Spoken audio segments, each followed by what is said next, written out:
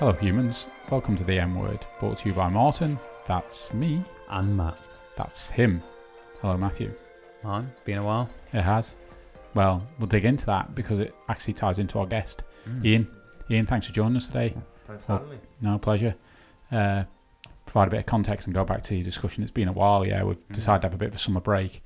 Part of that was, I suppose, my fault because I was pretty fatigued over the last few months really now. And one of the things that I did during that period was I went on a mindful course or day-long course up at the Children's Centre, and one of the things that was going on up there was what Ian does with Wim, and you've come up in a number of conversations we've had with athletes that we've had on the programme as well. So again, I wanted to connect with you, didn't get round to it, and then we were just discussing off air there, the small Isle of Man that we live in. I was out with the French and Aid a few weeks ago, heard her on the phone, mentioned the name Kirk, didn't even know it was your nickname, and I was just like, is that being the Isle of Man, is that an Ian Kirk? Yeah, and I was like, I need to speak to him, and she obviously kindly introduced, so thanks for coming down and having a chat about what you do. We've been having a chat for half an hour off air, so I suspect we've got a lot more to chat about on air. Yeah. No. So maybe just to kick things off, were you originally from the island? I'm originally from Warrington. Oh, right, okay. And Earlham and Cadishead, just outside of Manchester, or Salford. I moved to the island when I was 14, and I've been here since. Right. And, I presume your folks came here to work, did they? Yeah, my mum's a midwife. Okay. So she came over to be a midwife in Yeah, the yeah, hospital, the Jane. And my father, he works as gardener, builder, Right. Jack of all trades. Jack of all trades, that's the one. Do much any job really. And what school was it when you came over? Ballacomine, so Okay. I did 2 years at Balla, and then after that it was Barclays Bank. Oh, right, okay.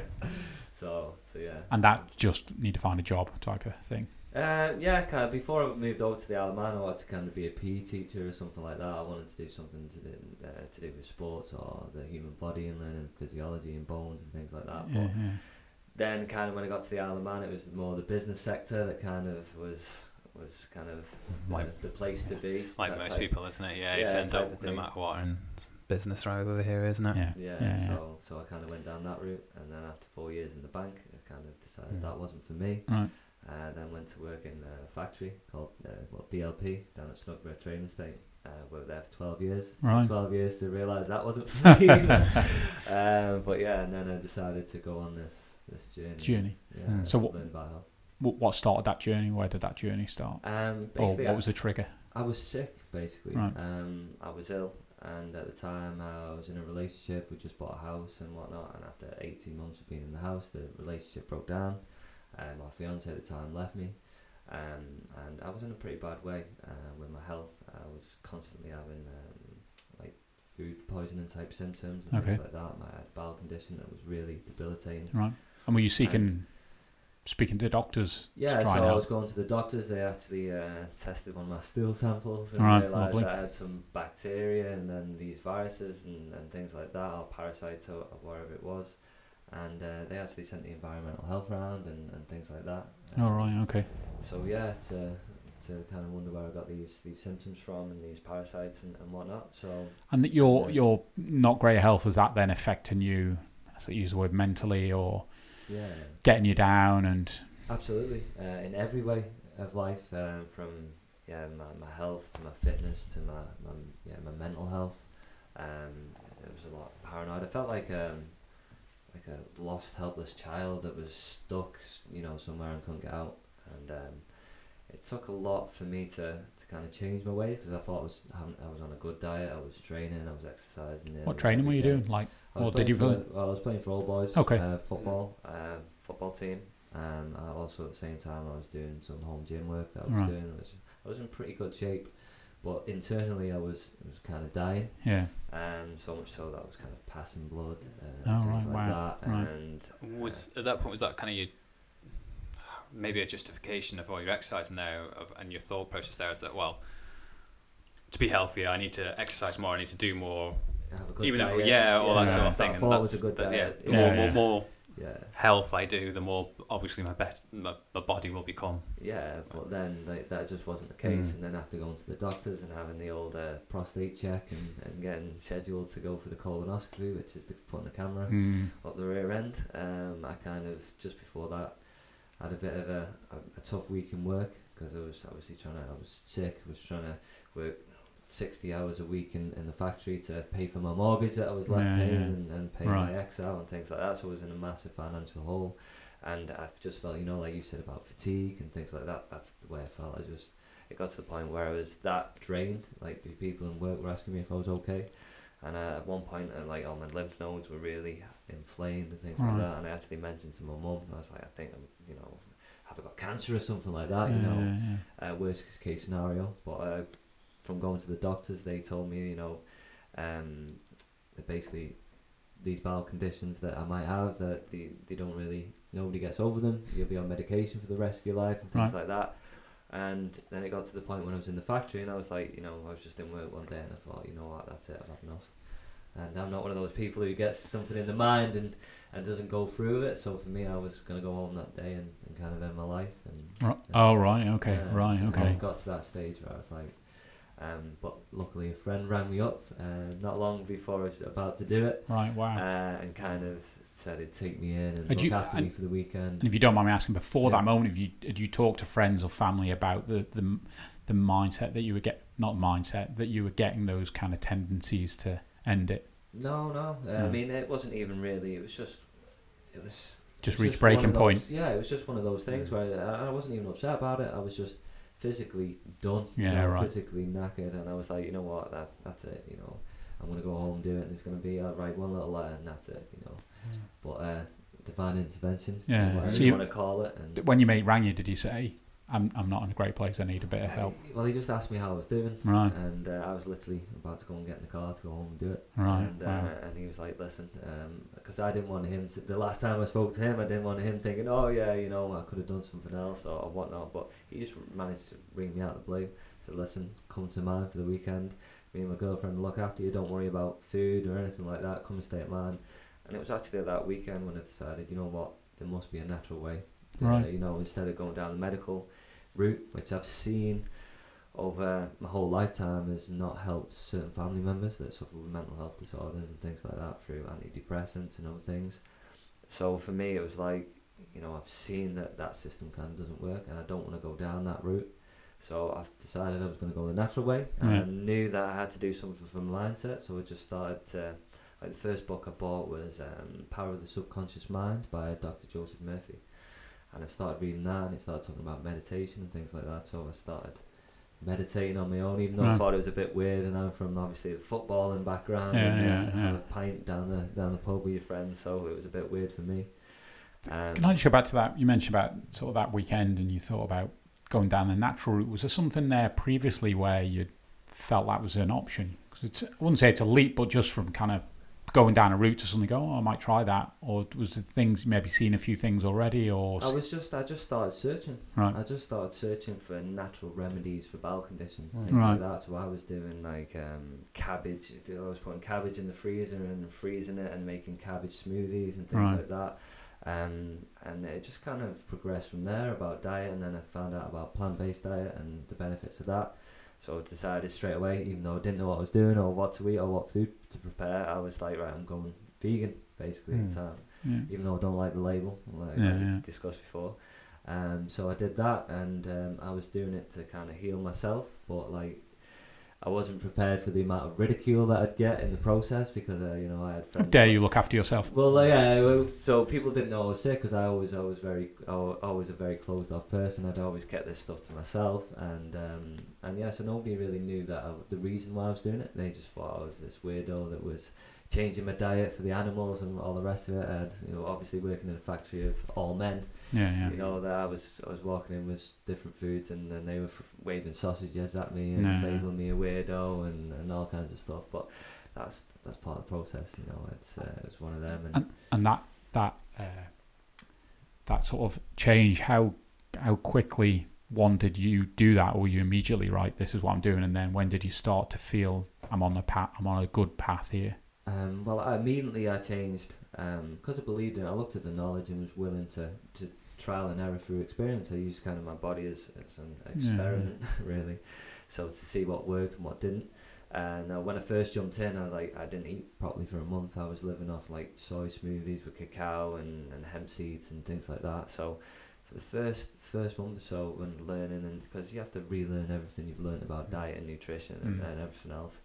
So it was very hard at first, but my body was cleansing. It was like, I was going to the bathrooms and basically was flushing the toilet like multiple times in one sitting. And it was like, what the hell is this stuff coming out, and it was literally, I could feel my whole body cleansing. Right.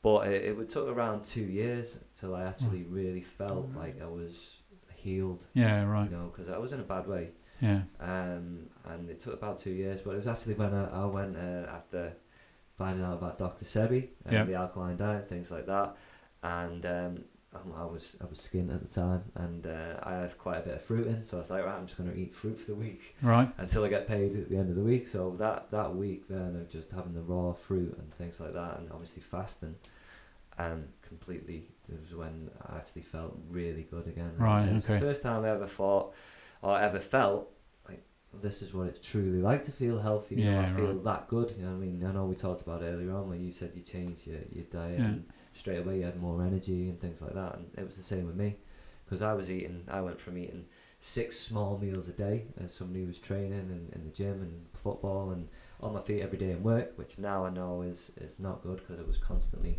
in the sympathetic nervous system, which obviously you don't want to be in constantly. So yeah, my body kind of just broke down because of that. And then obviously when I then went into fasting and juices and smoothies and things like that, my body just started to cleanse and just started to feel, I felt like I had more energy. Right. I mean, at first it was hard because obviously you go through a detox, your body starts to get rid of some stuff. So the first month was hard, but I did it intermittently with the fasting. Right. And so I basically went from having my diet at 7 to then having my diet at 8 and then 9, and then just pushed it like that. Before I knew it, I was going the whole day with more energy than I had before. I think that's the key thing there from what I'm listening, is that everyone changes their diet or anything like that and expects instant results. It's to come as soon as you change, you're on a new diet, whatever happens, something like this, and it's not worked after a week, I don't feel any better, I'm going to go back to how I was. And it's good. I think that's important, is that you need to keep at it and build those. And I know we spoke with Johnny. Another one is your routines are key, and building up those habits. Yeah, that's it. I know. I mean, you mentioned loads of things there that we'll dig into and saving, fasting, etc. Yeah. I presume then on that, as you go through that journey, or the start of that journey, then you're just adding more and more things, learning more and more things in regard to what you're doing to improve the way you feel, the way your body reacts to food, those types of things. So that was for me. So straight away, like I said, I was going into having the soy, which went from now, the more I learned, the more I had to kind of let go of that cognitive dissonance and be like, okay, don't just believe what someone's telling me, actually experience it for myself, and then make a decision based on what I've experienced and what I've learned. So, so I think that's a major point of again, educating yourself around, or personally, it's good, and well, it is. That's the most important thing. Don't read, well, by all means, read other things, but educate yourself, and then not experiment, but learn. Because ultimately, we are different human beings, so we will react differently to things. Work out what works for you. For me, like I said, when I started finding out about soy being an artificial plant, things like that, and that's how I was mainly having soy at the start, and that's obviously why my healing took a little bit longer. And the more when I got into the Dr. Sebi thing, which I had cognitive dissonance about myself when people mentioned about orange carrots, and saying that they're man-made, and Dr. Sebi was saying it's man-made, it's artificial, and then the more I was like, I don't believe in this guy because he's saying that, and I've been eating carrots and they can't be, but the more I kind of was like looked into it and found out that they were, I was like, okay, well, if I cut that out with my diet, and I just basically broke everything down. Well, what am I putting in my diet that's making me healthy, and what am I not? And what's making me well. So I kind of just broke it down with that and listen to my body. That's the main thing that we don't do is, if you got inflammation or you got fatigue or you've got Yeah. something, your body's giving you a warning sign. Yeah. Listen, you're doing something wrong. You've got to figure out what it is. Yeah, And that's the kind of way I went from it. Yeah, and I guess often the modern life is when it's going wrong is to seek answers from elsewhere, which is never a bad thing to go and speak to your doctor, etc. But Of course. you're also in control of that situation yourself. So yeah, try and find that solution yourself along with doctors or whatever they may be. Yeah, or just use your own self. Take back control of my own health into my own hands rather than relying on a doctor who just wants to give me a synthetic chemical or So we'll go on. Yeah. I was just going to ask one question, which definitely I've got, is how would you recommend someone start looking into all this? Because there's, in terms of changing health or looking into how you may be able to benefit yourself, because I know you said there you just started researching, and before we started talking you just bought a book. From my own personal experience, when you want to look at something with so many different views, opinions, all that sort of stuff out there, it can be quite daunting to be okay, I'll read this one, but I might be missing out on something here that I should start with. It's kind of this where's the starting point? So it's kind of, how would you recommend from your experiences how people could go, start looking into this? I mean, for me, if I'd have known basically about Dr. Sebi earlier, and I'd known about what he did, because obviously, for the people who haven't heard of Dr. Sebi is was a healer who had been basically curing all kinds of diseases since 1985, which is 35 years now. And just to clarify there, when we're talking diseases, we're talking cancer, AIDS, diabetes, sickle cell, lupus, blindness, paralysis, in one case, I think. This guy actually represented him. Well, he advertised it in a magazine or a couple of magazines. So it was like herbal tablets, for the want of a better expression. It was a natural diet of fasting, sea moss teas, and all natural herbs, alkaline, electric herbs, because the body is electrical. So what Dr. Sebi would say, the body's electrical, so we need food that complements our human biochemistry. So we need foods that are electrical. So things like your sea mosses, your sarsaparilla, which has the highest iron count of any plant, and just natural plants. But that's a minefield in itself, because some plants, like I said about the orange carrot, are man-made or artificial. So the orange carrot contains starch and sugar, which are both acidic for the human body. Whereas Dr. Sebi would talk about alkalinity and things like that, and also say that he doesn't lend himself to philosophies or theories. Either he knows something or he doesn't know, and then that's the way he'd go about it. And he actually got his healing from a Mexican, when he was sick, and then obviously went down that path of learning himself. And so he talks about an alkaline diet, that disease can't grow in alkaline, and therefore that should be creates an environment in the body where disease can't develop. And for me, I've not been sick, for a flu type symptoms or anything like that for 7 years. Right. So since looking into Sebi, you've been practicing. You've been having an alkaline based diet, for a better term. As much as I can. I mean, I'm no saint. I still like to have a beer now and again, and a drink. Somewhat of a balance, isn't it? Yeah. And that's it. It's all about balance. So I like a pizza now and again. Like I said before, so I'm not fully committed, but I do fast for say 20 hours a day, at least. Right. Okay. So you tend to be one meal person. One big meal a day now compared to 7 before. So I'd say, as a good start for anyone who's trying to go down this path, I'd say, which would cut out a lot of disinformation, would be to start with Dr. Sebi and have an open mind. And also the Wim Hof method. So in regard to Dr. Sebi, he's obviously, he's got a pretty famous story. Do you want to let the listeners know the story about him and the High Court in New York? Basically, Dr. Sebi advertised that he was curing all these diseases that nobody else was curing, and so the FDA and the Supreme Court in America tried to prosecute him for practicing medicine without a license, which then they told him to come to the courtroom with, I think it was one person of each ailment that he cured, and he turned up to the courtroom with around 66 to 70 people, and also represented himself and won his court case. Because he had the evidence to back it up. He had 2 doctors' notes to say that the person was sick with the illness, and then 2 doctors' notes to say that they were healed from the illness. I mean, it's like a movie, really. That story in itself is a movie, which we kind of come on to. They were trying to make a documentary about him. Yeah. And the individual in Nipsey that was doing that was shot dead. Yeah. Again, there's coincidences going on that are particularly peculiar.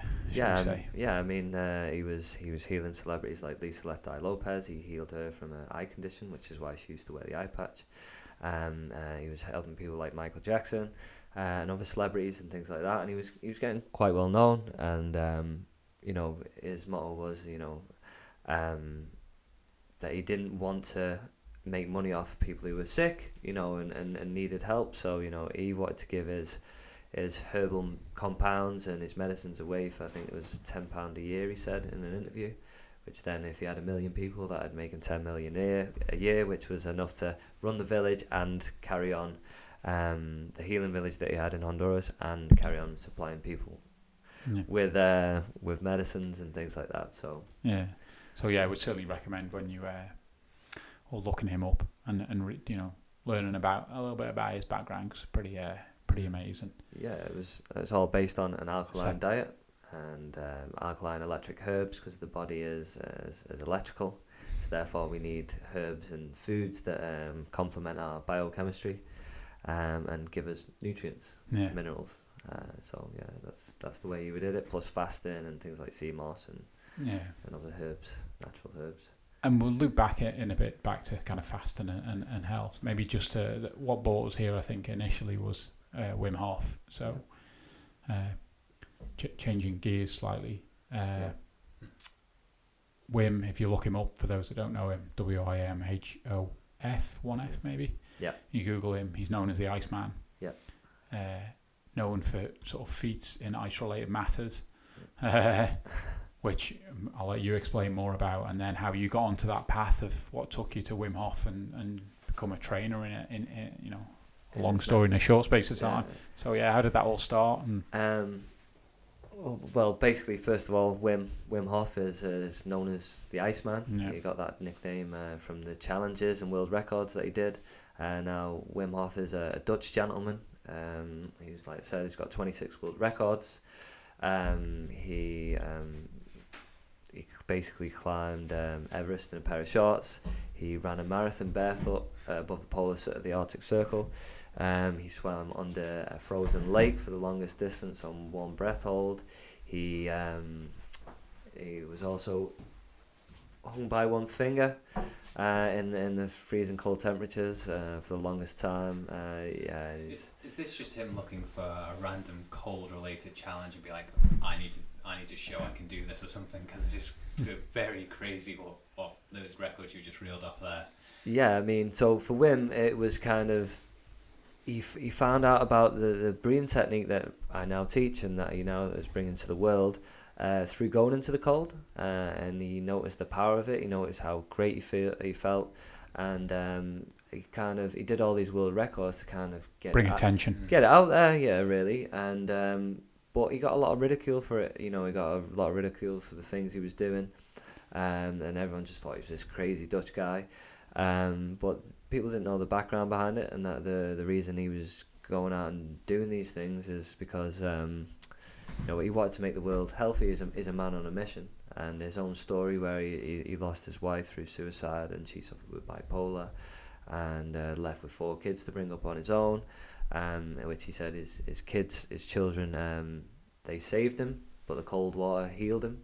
From his issues and things like that, and they give him the energy to look after 4 kids on his own and deal with the loss of his wife and things like that. So, where did you personally come to that? Obviously, you've been to Poland. Where did that journey start for you in regard to him particularly?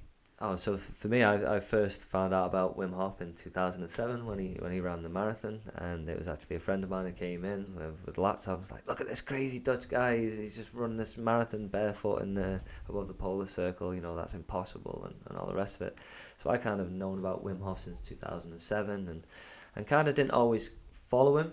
But there's certain stages in my life where he kind of just there have always been kind of bad moments in my life when I was in a low point. He kind of just popped up for some reason. Yeah. Now I know kind of why, but it wasn't until 2017 when my friend's father had got sick.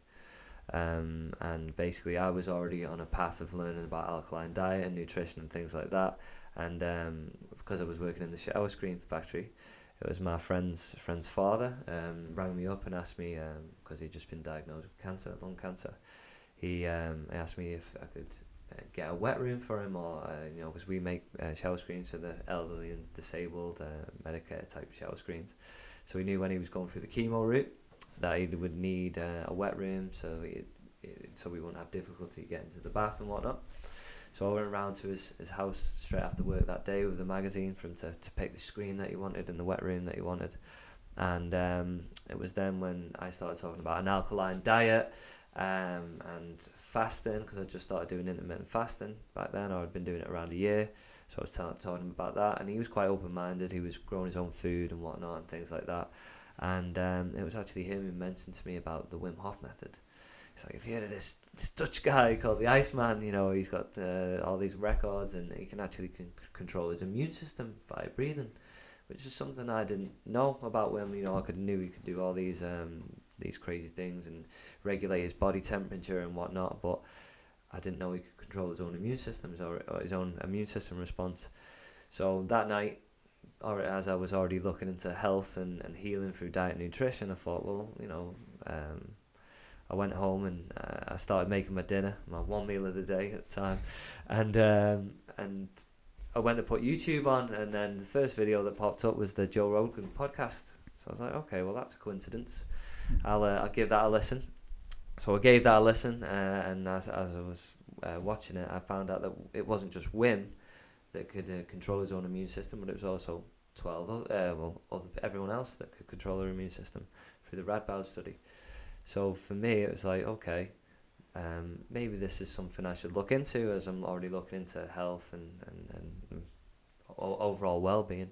And what was that study? Sorry, you mentioned that. The Radboud study was where Wim was injected with basically the E. coli bacteria, and Wim managed to not get sick.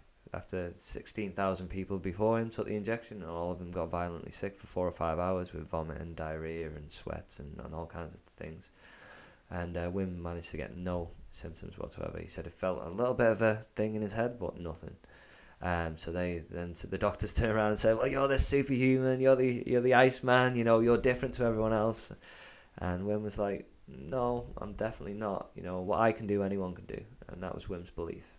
So Wim went away. He got 12 people that Wim trained, 12 people that Wim didn't train.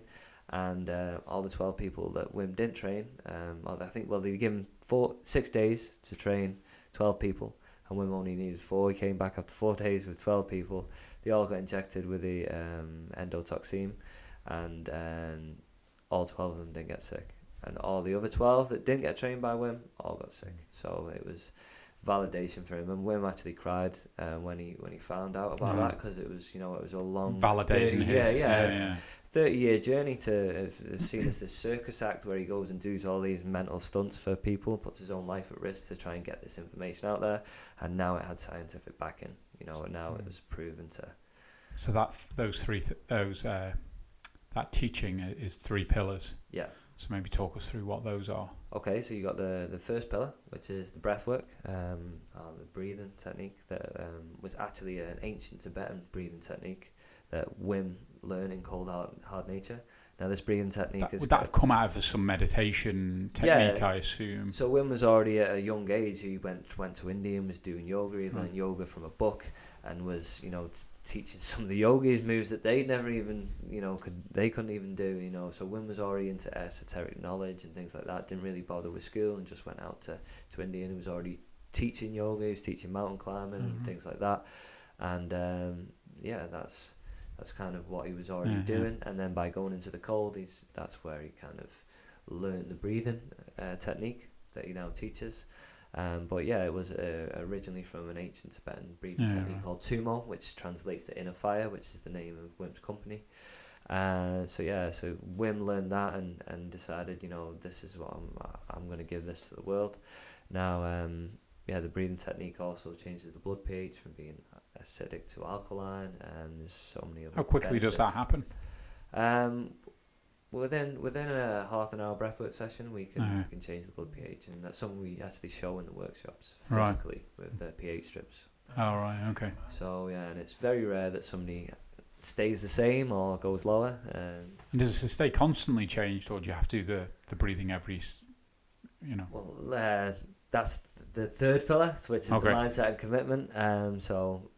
But yeah, I've trained people now who have been keeping up with the method and doing it daily, and who also like a drink and things like that. And when they've come to my workshop in the morning after a heavy night, and they've already been practicing the method during the week but had not done the breathing that morning, their blood pH was at neutral rather than. Is this a hangover cure as well by any chance? Not that we always advertise that, but yeah, definitely. Oh, right, okay. It literally is. It literally can get rid of your hangover. Right. So the breathing technique is the first pillar. The second pillar is the gradual cold exposure, so we don't go and throw somebody straight into an ice bath. But if people want to, then we will. They can do that. But we advise to get gradual cold showers so the body adapts. But what you'll find is that the body adapts really fast. Right. And what's it achieving by throwing people or the cold? Basically, in the it's body, training the vascular system. So it's sending the blood to the core, because the core stays 37 degrees, core body temperature. So the hands and feet, the body's intelligent, it knows what to do. So it cuts off the circulation to the hands and feet, because it knows, if I've got to get out of here, or if I'm in a cold environment, what's more important? My feet and my toes and my fingers, or my lungs and my heart and things like that. So that's what the body does. It knows what to do, and then so it switches that off. And not only that, we're training the cardiovascular system to open and close.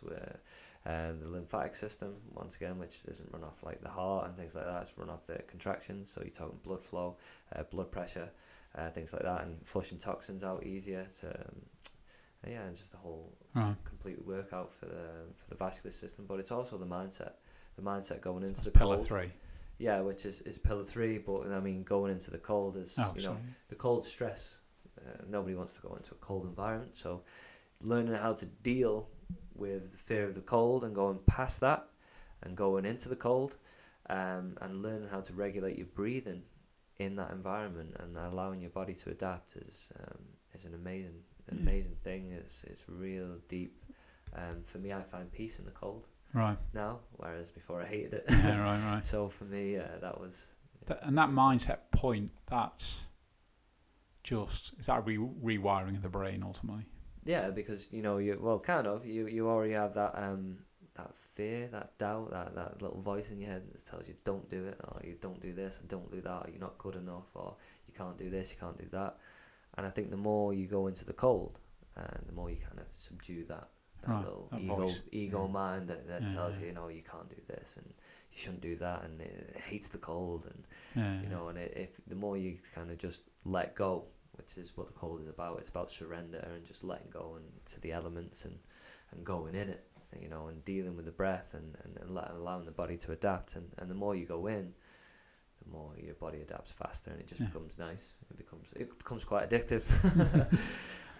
So that's and then the third pillar being the mindset. Yeah, the third pillar, which is like the cornerstone one, which is the one that I try and instill in a lot of people, is the commitment and the mindset to do it and have that courage to do it, and the commitment to carry on doing it.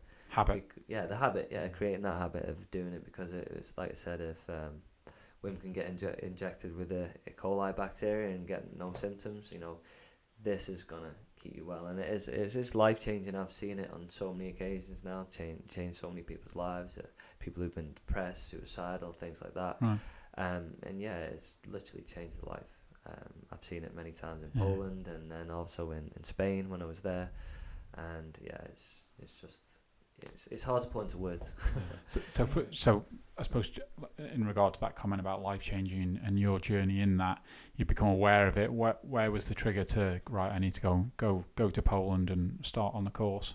Well, it was actually so Big Steve, my friend's father. He never got back to me about the shower screen. So I was like, okay, I've not heard anything back. And I just bumped into his stepson walking the dog down the road.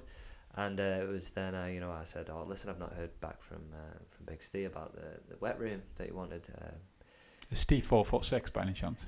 Or is he 6'2"? I don't know. His son's called Steve as well. So that's just to distinguish between them. It's funny because I'm Ian and my father's Ian, so I'm Which one's big? I used to be little Ian. No, right. I'm a bit taller than my dad now, so I think sorry, Dad. Big Ian. So I'm now technically Big Ian, but he'll always be Big Ian. So Steve, so I bumped into his stepson going down the road, and he informed me that the cancer had spread from his lungs to his brain, and he was over in Liverpool, which is why I'd not heard back from him. So for me, that was quite traumatizing in a way. And I was like, okay, well, he's told me about Wim Hof, and I've got to go and find out if it works then to try and help him. And the more I would delve down the whole healing process and making myself feel well, the more I noticed everyone else around me was sick.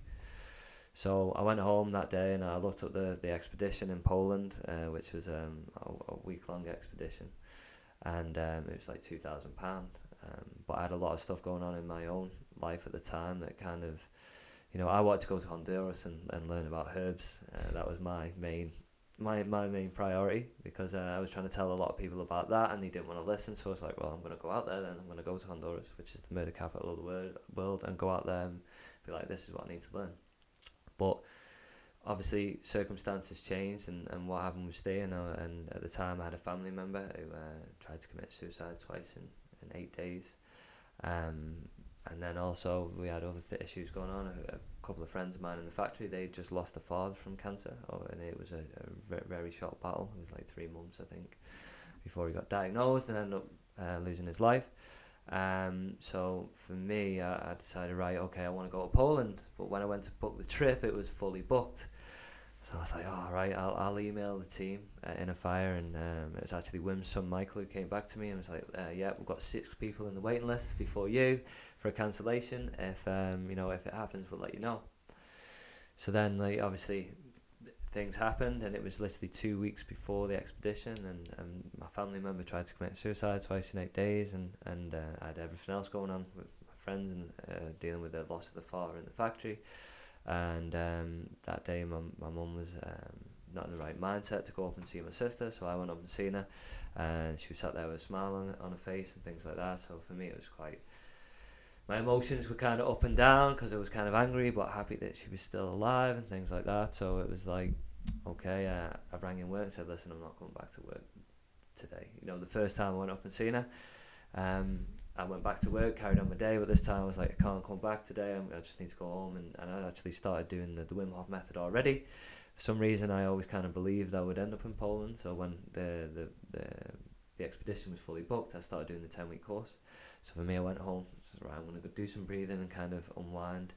And as I was at the end of the breathing, I was in kind of a meditative state, and I got an email through. And as I got the email through, there was Wim's son saying, listen, there's been a cancellation, do you still want to come to Poland? And with the week and the months that I'd had, it was like, okay, yeah, I'm going. Yeah, that nothing's going to stop me. So still thinking about money in my head, I ran downstairs excited about potentially going to Poland.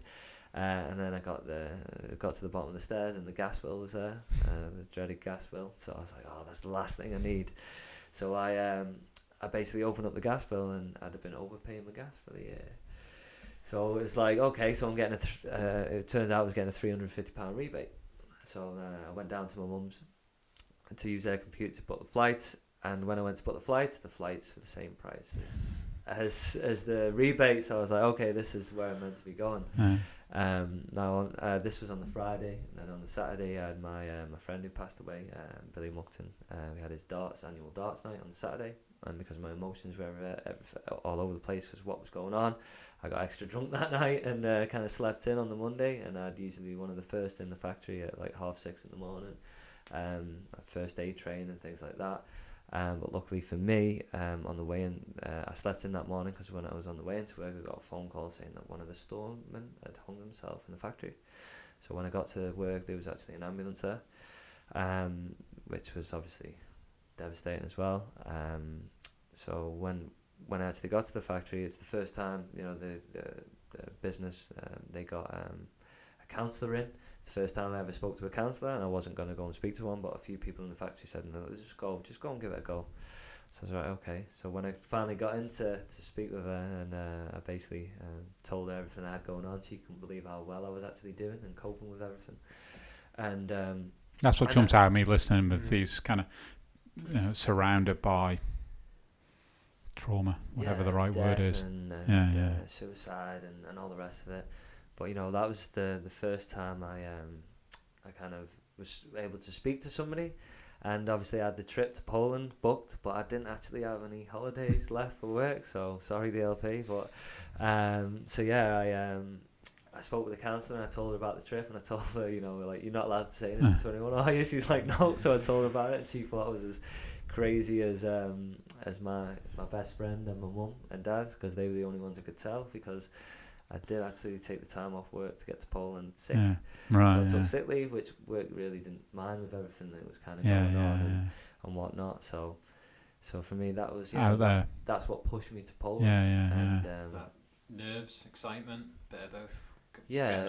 A bit of everything, and I was going there to kind of to help others. I was going there to see if this could work for my friend's father, and take it back, and some family members that I knew were struggling that it might help with.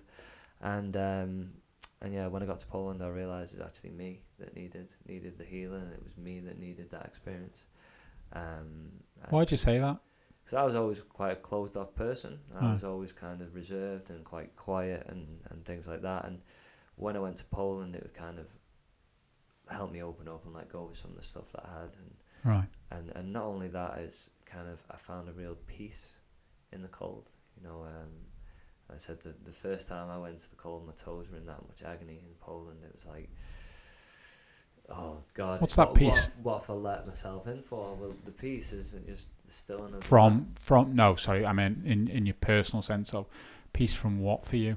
Oh, see, for me, I was the manager in a department in a factory. I had like 10 to 12 lads working underneath me, and that was a stressful environment. Everything I had going on. All my this family and all the other stuff, and my friends' fathers and things like that. And so is that peace for you in that scenario, not acceptance, but trying to explain how that peace then? It's like a letting go, like a surrender. And for me, I kind of lost my fear of death, and that was never more evident kind of on the mountain in Poland. It was kind of, I was just completely at peace. There was no thoughts, I mean, they talk about deep meditation and things like that, and I think that's what WIM's kind of created, is like a shortcut to a deep meditative state. So when I was up on the mountain, and we actually was caught in a snowstorm, I felt great. For me, it was. So I know some people might have been struggling, but I felt really good, and it was just finally peace of mind, and that's what I kind of get from the cold now, is the silence, isn't it, of the mind, and that little break. And they teach you obviously through that week those 3 pillars you talked about there. And obviously Wim's around constantly. How did you were you in awe of him, or and did you get to ultimately spend time with him? Well, when we got there, I didn't even know, because obviously I was going last minute, and I didn't even know what it was going to be about. I didn't even know if Wim was going to be there. So for me, when he turned up on the first night, there was a group of 60 people, and 40 people were staying in the hotel, and 20 people got picked to stay in Wim's house from the Vice documentary. And for some reason, when I was sat there again, I thought, I want to be one of those 20 that gets picked in the house. For some reason, I don't know why, and I was. And I was so grateful for that, because there was a group of 20 of us that got to stay in the house, and then we got a real good bond between us. But as far as me and Wim concerned, because there was that many people there, you don't really get that much of an opportunity to spend real time with Wim. So after the day before the mountain, as Wim came in, and he basically was like, right guys, we're in the hotel, and he's like, take your clothes off, we're going outside, we're going to do some snoga in the snow. So we all snow went. yoga. Snow yoga, snoga. So 2 and 2 together. So we did that. We did a few yoga moves out in the snow and whatnot, and then he sat us all down in a circle, and he basically gives an inspirational speech saying, "Right, guys, there's a snowstorm coming in. You're gonna be going up the mountain tomorrow, and you're all ready for it. I've got great belief in you." And he just instills this belief in you. He's got more energy than anyone I've ever met at 60 years old. And it was just amazing. So the next day, that night after we had that speech, we sat down at the table, and my friend Emma Estrella, she's one of the instructors. She's just training to be an instructor at the time. And she just out of 60 people just came over and sat down in front of me, and it's the first, just started asking me questions. And it's the first time that I kind of ever opened up to someone about all the stuff that I had going back home. Obviously, I didn't even mention some of the stuff I taught with Emma to the counsellor, you know. And then that kind of really let me let go of some stuff. Yeah, and then yeah. on the mountain is when I found real Right. peace. And even though we had to turn around because we got caught in the snowstorm, we had to take shelter in like an abandoned ski slope, ski lift building, and put our clothes back on and head down. But it was after that night then, when we were sat in the sauna, I kind of, no, so actually that night we came back down and we were kind of celebrating in the hotel. And it's the first time I had a drink since I was there, you know, because I was like, no, I'm not having a drink while I'm here. There was a bar there and some people were in it during the night of the week. But then I thought, oh, you know what, I've just done the mountain and everything. I'm going to have a drink. So I had finished my food early and I started having a few red wines. And Wim was across the other side of the room playing his Crazy Monkey song. I don't know if you heard it. But he was playing the song. And for me, I was like, you know what, I need to... I want to hear what he's saying in the song. I want to hear the lyrics, because in my darkest times, and I'm not a great guitar player, but you know, in some of my darkest times, I played my guitar, and yeah, I just say whatever was on my mind to let it off my chest. That'd be my way of getting things off. So I went up to Wim to find out what he was playing in his song, and I sat next to him and asked him, and he started playing his Crazy Monkey song in my ear, singing the lyrics, and at the end of it, he's like, music's like meditation, man. It connects with the soul. I was like, okay, yeah. I said, that's kind of why I like to play it. I kind of drift off into my own place. And he looked at me and he's like, you play? I was like, no, you know, no confidence or anything like that. I was like, I can't play. And Wim just gives me this guitar and he's like, yeah, play, man. So I was like, right, okay, well, what am I going to play? So the only thing I could think about playing was one of my own songs that I'd only played to my best friend in my kitchen. You know, I made up about stuff I had going on. So I played the song, and then Wim was sat there, and he kind of liked it. And then I was like, right, I was getting a dry mouth then, because we kind of passing the guitar back and forth, and I was just making up stuff. He was making up stuff, and I was like, Wim, do you want another drink? I'll go and get you a drink. He's like, no, you stay there. You know, you can have half of my pint. So I was just there sharing a pint with Wim, and I was playing the guitar with my eyes closed, because that's what I tend to do. And then before I knew it, there was like a group of people sat around, kind of all listening, and turned into a bit of a party. So that night, once that night finished, I walked back up to Wim's house from the hotel with some of the lads who were staying there, and I even actually kept the pint glass. I know it's quite sad, but came back with a pint glass that I was sharing with Wim to the house, and the lads were then putting like a few drinks and whatnot in it for me, a few shots and stuff that we were having. We had a bit of a party that night to celebrate. And then the next day we were going to do the waterfall, the one that I think I might have mentioned it earlier on. Yeah. I got in and it was the coldest water I've ever been in my life, and we were doing the jump. It's like a 10-foot jump into this little area in the waterfall. And it was like pointing at it, saying, "Right, you got to jump in there." So you know, out of a group of 60, we kind of got warm beforehand. Like, listen, half the people who did this in the last expedition, some of them got injured. So it's up to you whether you want to do it or not. But I thought, you know, I'm coming all this way. I'm climbing this mountain in my shorts. You know, I'm definitely doing the waterfall. You know, I don't care. But then as I was walking up, that's when Wim kind of spotted me, and he was like, "Ian, had a great night with you last night, man. I'm gonna take your phone number and your email address. I'm gonna be in contact with you." I was like, right, okay. Maybe he's just saying that. You know, it's probably something he says to everyone. So so we went up, we did the waterfall, we jumped in. And then that night when we got back to the house to kind of, you know, go and get ready for the meal, or the last meal of the expedition of the week, it's when a couple of the lads, we were sat in the sauna, and then a couple of lads kind of was asking me about what had been going on and what brought me to the Wim Hof method and whatnot, and I kind of broke down in the sauna. It was the first time I opened up to any strangers about what was going on apart from Emma. And I mentioned that I was actually there in Poland in secret, that nobody really knew about, that I was here, and basically that I had a book with me that I wanted to get signed for Big Steve. And I told them, you know, would you think I should bother Wim and asking him? And they're like, yeah, definitely. And if I wouldn't have mentioned it to them in the sauna, I probably wouldn't have had the courage to go up and speak with Wim to get him to sign the book and whatnot.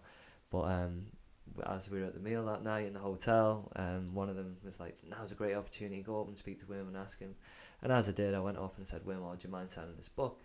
And Wim, being the man he is, was like, I'd be not annoyed, but I'd be upset if you didn't ask me to, type of thing. So I was like, okay. So we wrote this big note to Big Steve in the book, and that was when he was like, right, here's my phone. Put your email address in it and your phone number, and I'm going to be in contact, type of thing. So I was like, okay. So that's what I did, and it was never my intention to be an instructor, to teach this. It was that night when I sat there, I said to Wim, he mentioned about training others with the method, and I didn't think I was good enough. I didn't have any confidence, and I, that fear, that doubt, and even after that week, I didn't think I'd have the ability to stand up in front of people and talk or anything like that. So I thought I'd be no good at teaching the Wim Hof method.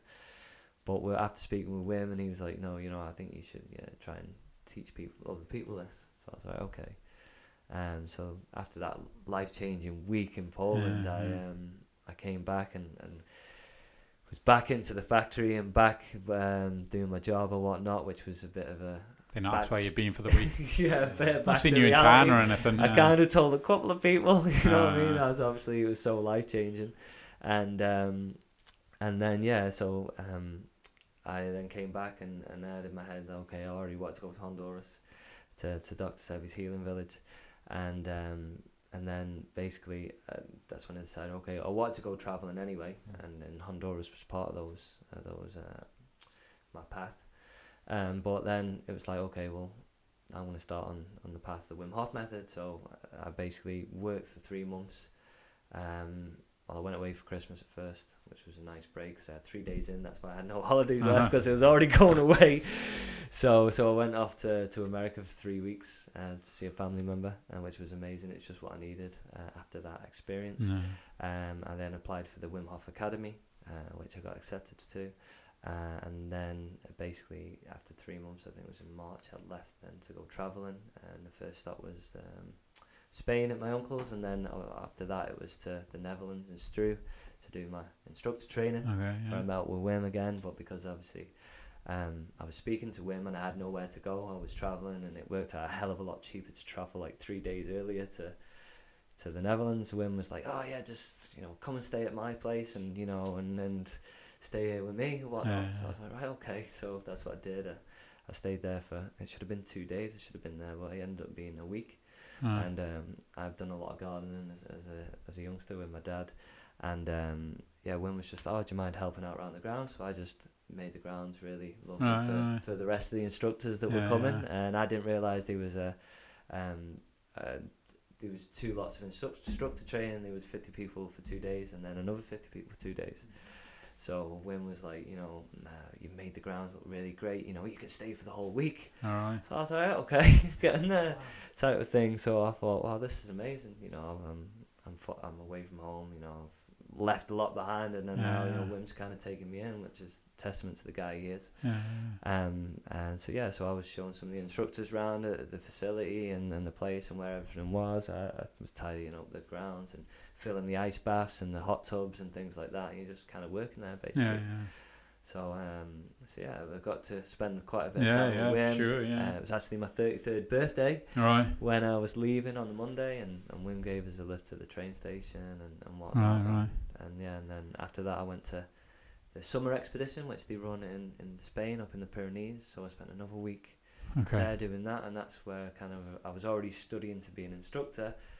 But, I was looking at it from an outside perspective. I was seeing these new people come to the method, and I was seeing how life-changing it was over 3 days.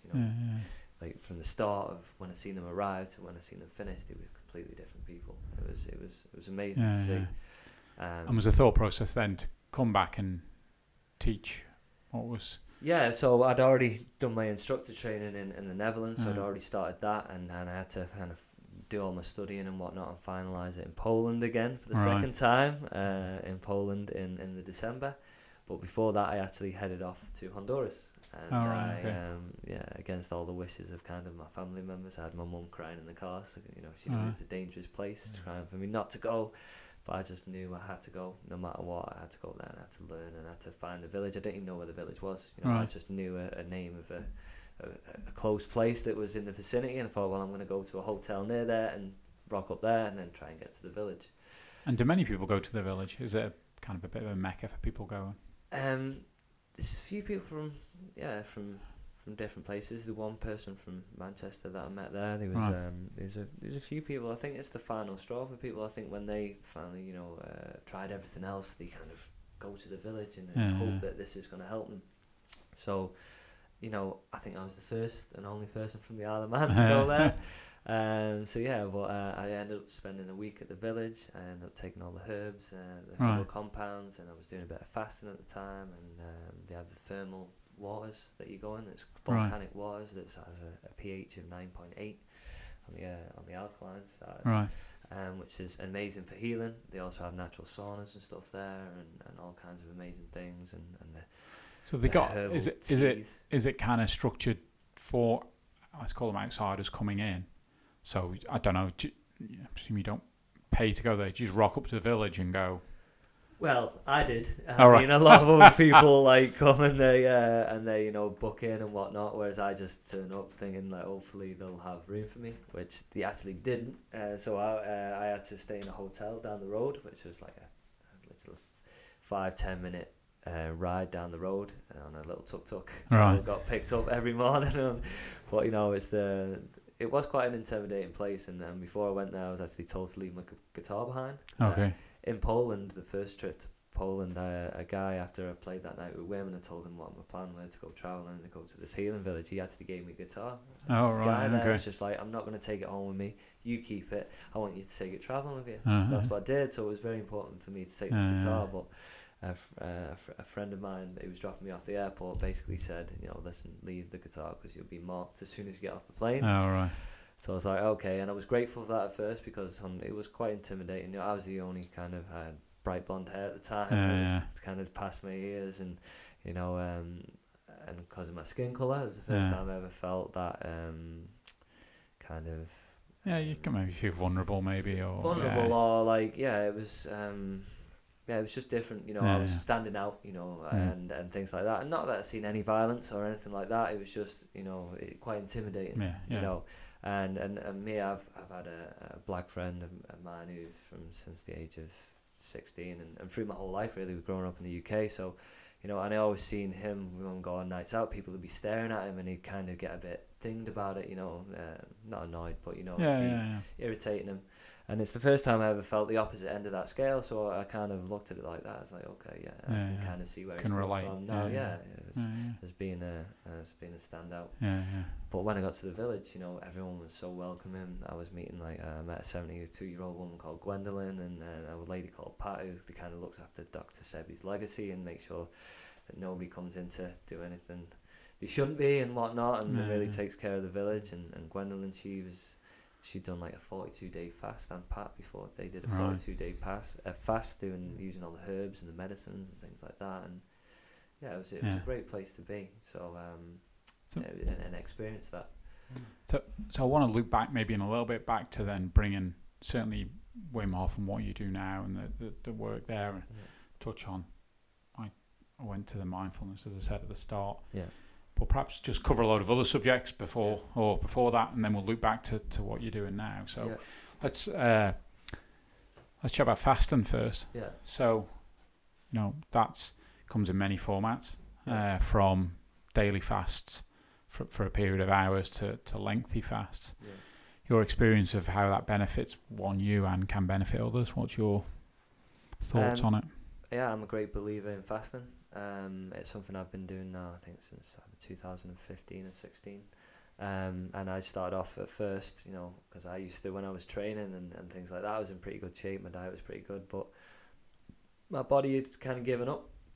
So for me, I started with the fasting, whereas I used to eat 6 little meals a day.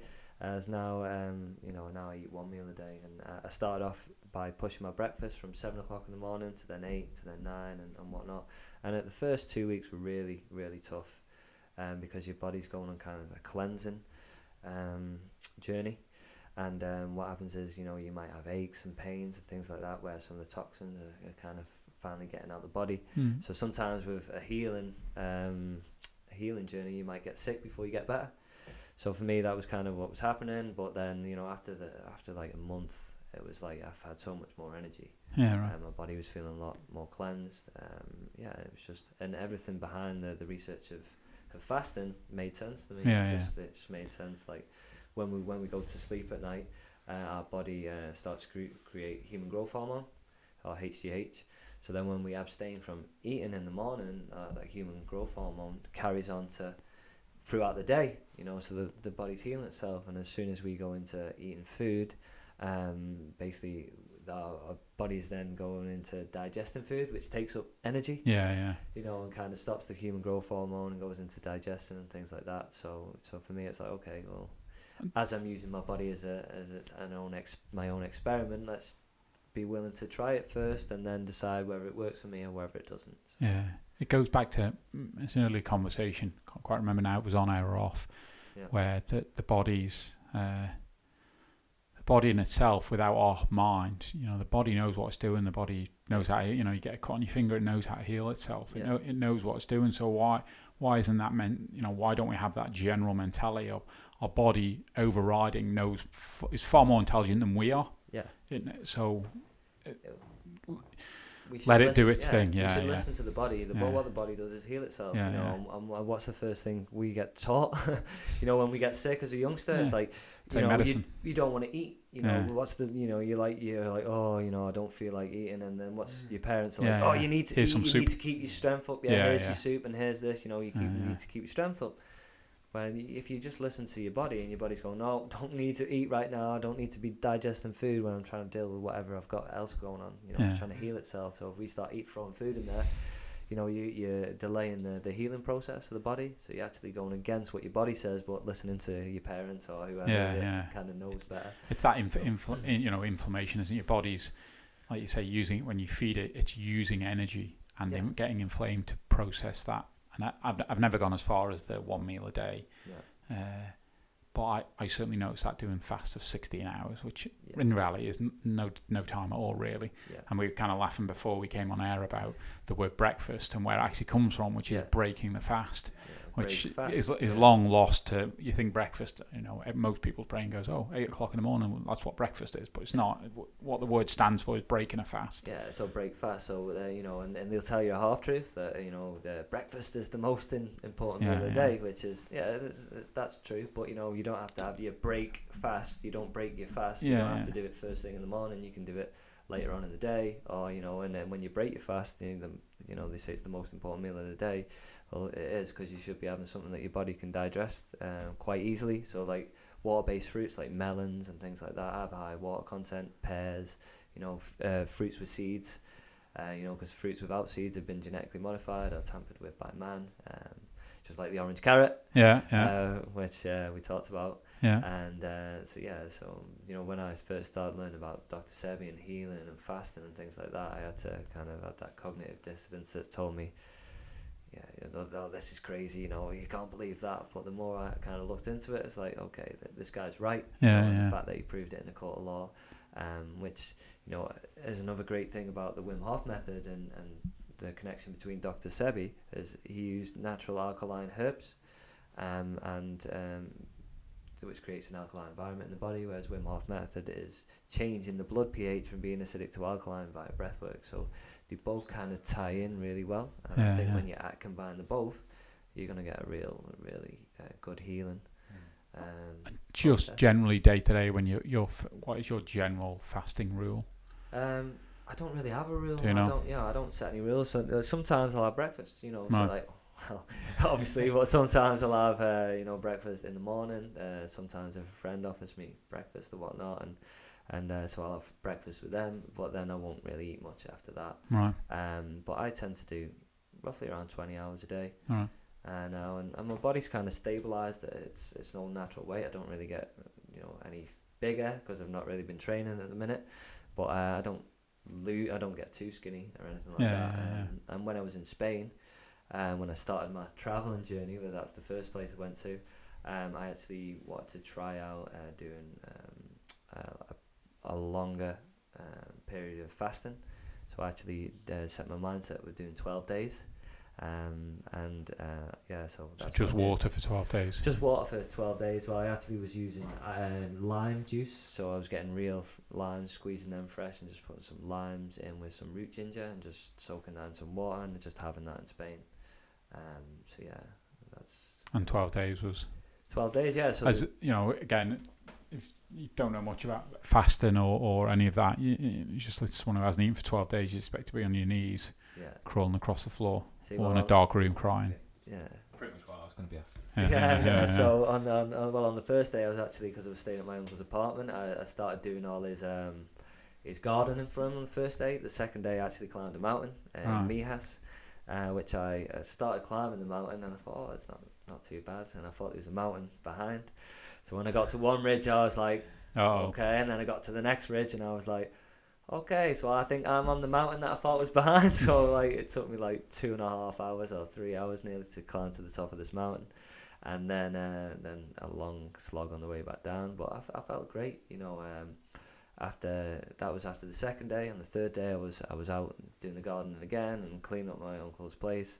And my mum, being trained in the medical industry, she was kind of sending me text messages about orthorexia and eating disorders and things like that, where I was trying to explain to her, no, I'm doing this for health and to see how my body adapts and whatnot. And to prove a point, I actually went down on, I think it was the 8th day, and did like 50 push-ups, non-stop, just 50 push-ups straight off. And that kind of made her understand, I think, a little bit. It kind of shocked her. But I felt strong, I felt light, I felt strong, I felt good. And that was throughout the whole time, your energy level's fine, nothing, no kind of craving in a sense for not food. Food, I know, like, even if I don't fast, admittedly, so if I'm not eating for, let's say, 8 hours, suddenly your mind starts going, you've not had a bit of food here, you're a bit hungry. Yeah. That's me for less than a day. Yeah. Day, let's say 3 for you. Is your body not just suddenly like? Is that not? I think the mindset, I guess, and it was the mindset, the fact that I said I was going to do it, and before I even quit my job and was going traveling, I'd already done like a 3-day fast and a 5-day fast, and so I'd already kind of cleansed my body, so I was kind of, it wasn't going through that healing crisis like you can do when you first start fasting. So I kind of already been messing around with it for a while, so I was kind of prepared for it. Yeah. But one of the things I noticed, I think, when I started doing a bit more fasting regularly, was that you mentioned there, Matt, about your mind thinks you're hungry. Yeah. When if you actually kind of focus on your belly, and is my belly screaming, or you got that belly hunger, and the reality is you don't, you never really get it. It's the mind thinks you, because it's a habit that you eat at this time, eat at this time, eat at this time. It's the habit. That's the just hardest breaking part. that habit. Yeah. Like anything, smoking, anything. It's just breaking that habit. It's the habit of eating, like what I found was when I first started doing it, I mean, first of all, like most of the time we associate hunger with actual thirst. So most of the time we're actually thirsty rather than hungry. But when I first started with the fasting, I'd find myself going to the fridge still and open the fridge door and looking. It's like, I'm not eating. Autopilot. What are you doing? Type of thing. So that, I mean, the first 3 days is the most difficult. Then after that, I think the body's got used to the fact that I'm not eating now. I'm going to start burning fat for energy and whatnot. What I understand is the body the body knows how to survive, so it goes and looks for broken cells and goes, right, I'm going to turn this into fuel and use this as fuel because you ain't feeding me. I'll find other ways. That's in the body that doesn't need to be in there. So like, self-healing. What's it going to attack first? Is it going to start getting rid of toxins and things in the fat cells that get stored in the fat cells, or is it going to start taking things out of the lungs or the heart or things like that? So it's going to go after the rubbish first. It's like a cleanse. Cleaning.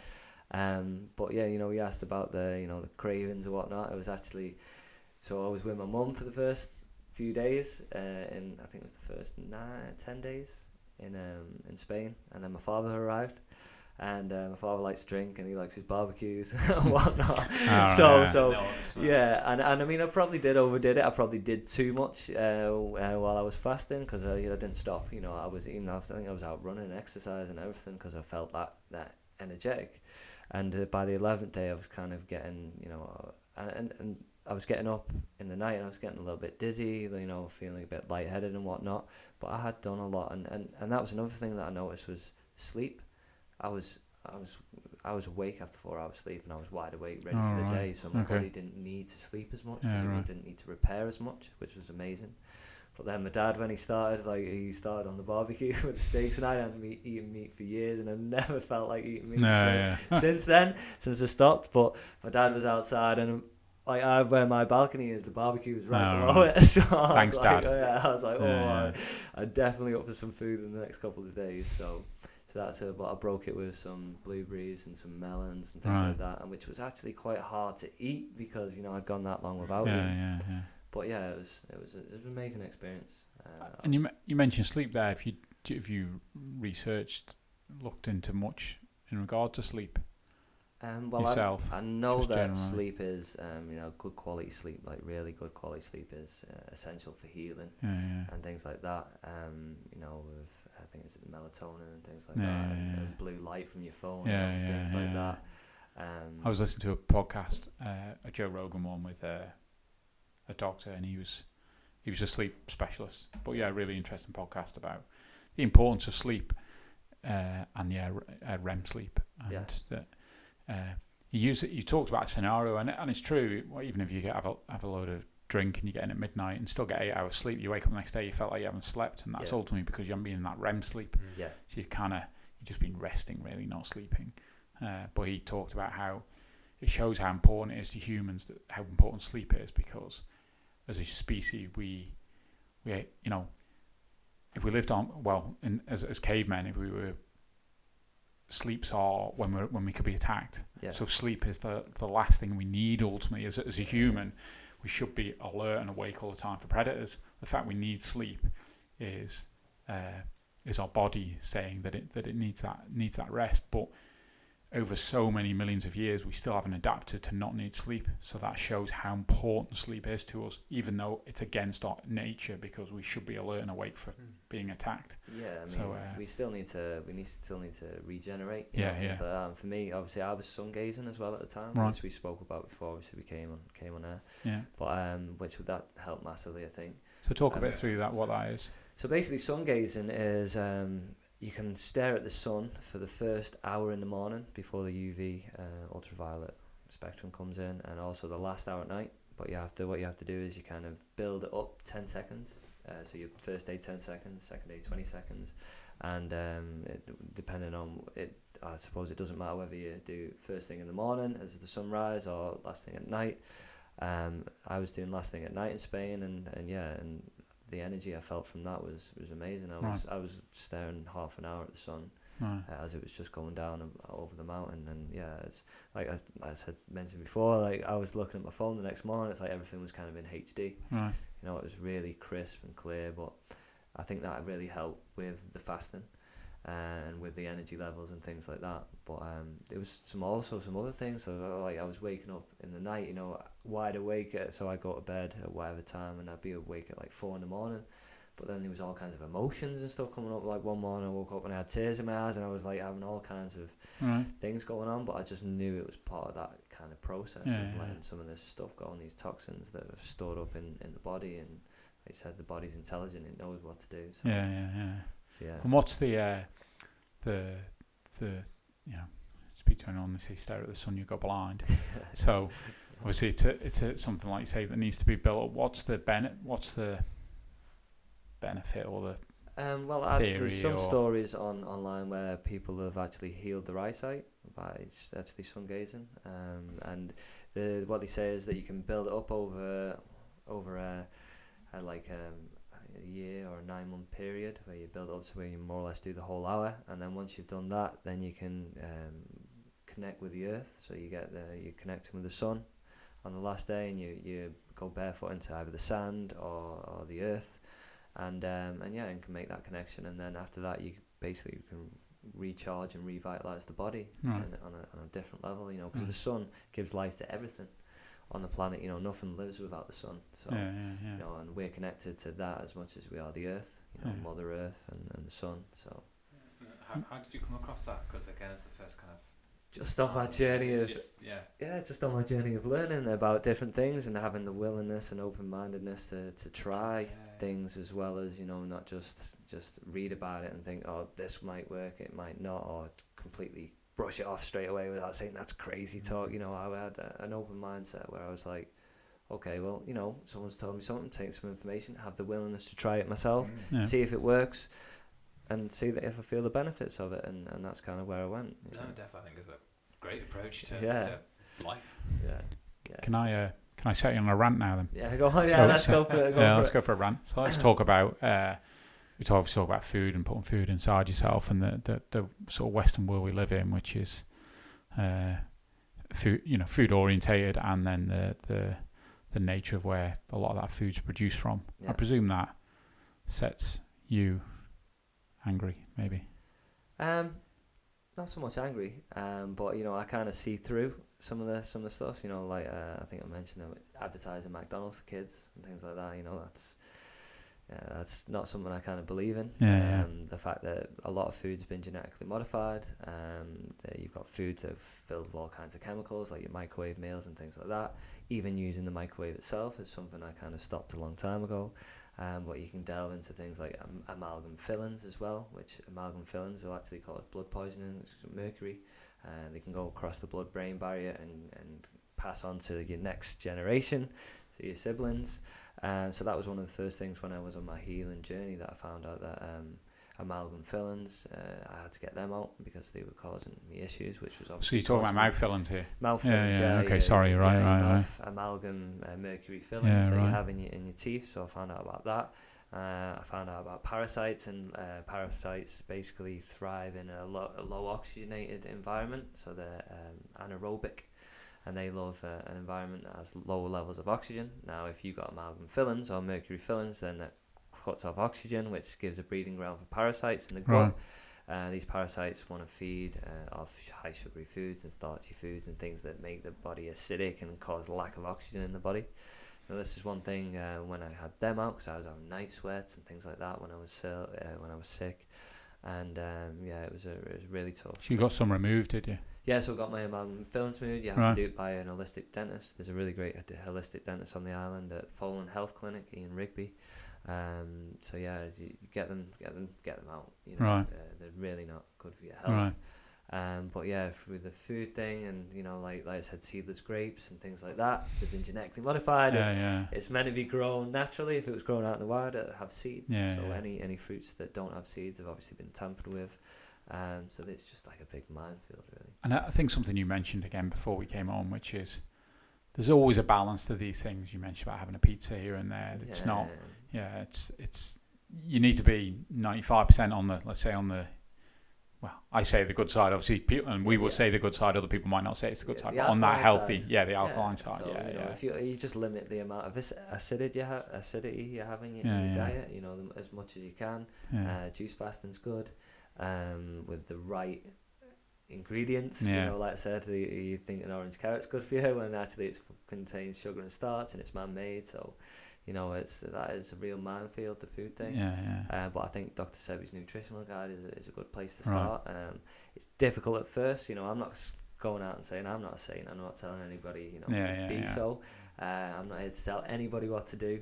They can make their own decisions. It's up to them if they want to drink alcohol. It's up to them if they want to go to McDonald's. It's up to them whatever they want to do. You know, but we can kind of limit some of the bad, you know, then. And that was very much, you know, this discussion is about, you know, your experiences, and everyone has their own free will. Yeah, that's it. Everyone's got their own choice to do whatever they want, and I'm not here, you know, to tell anyone to do anything. But I am setting up my own business, my own company to do natural healing and natural health.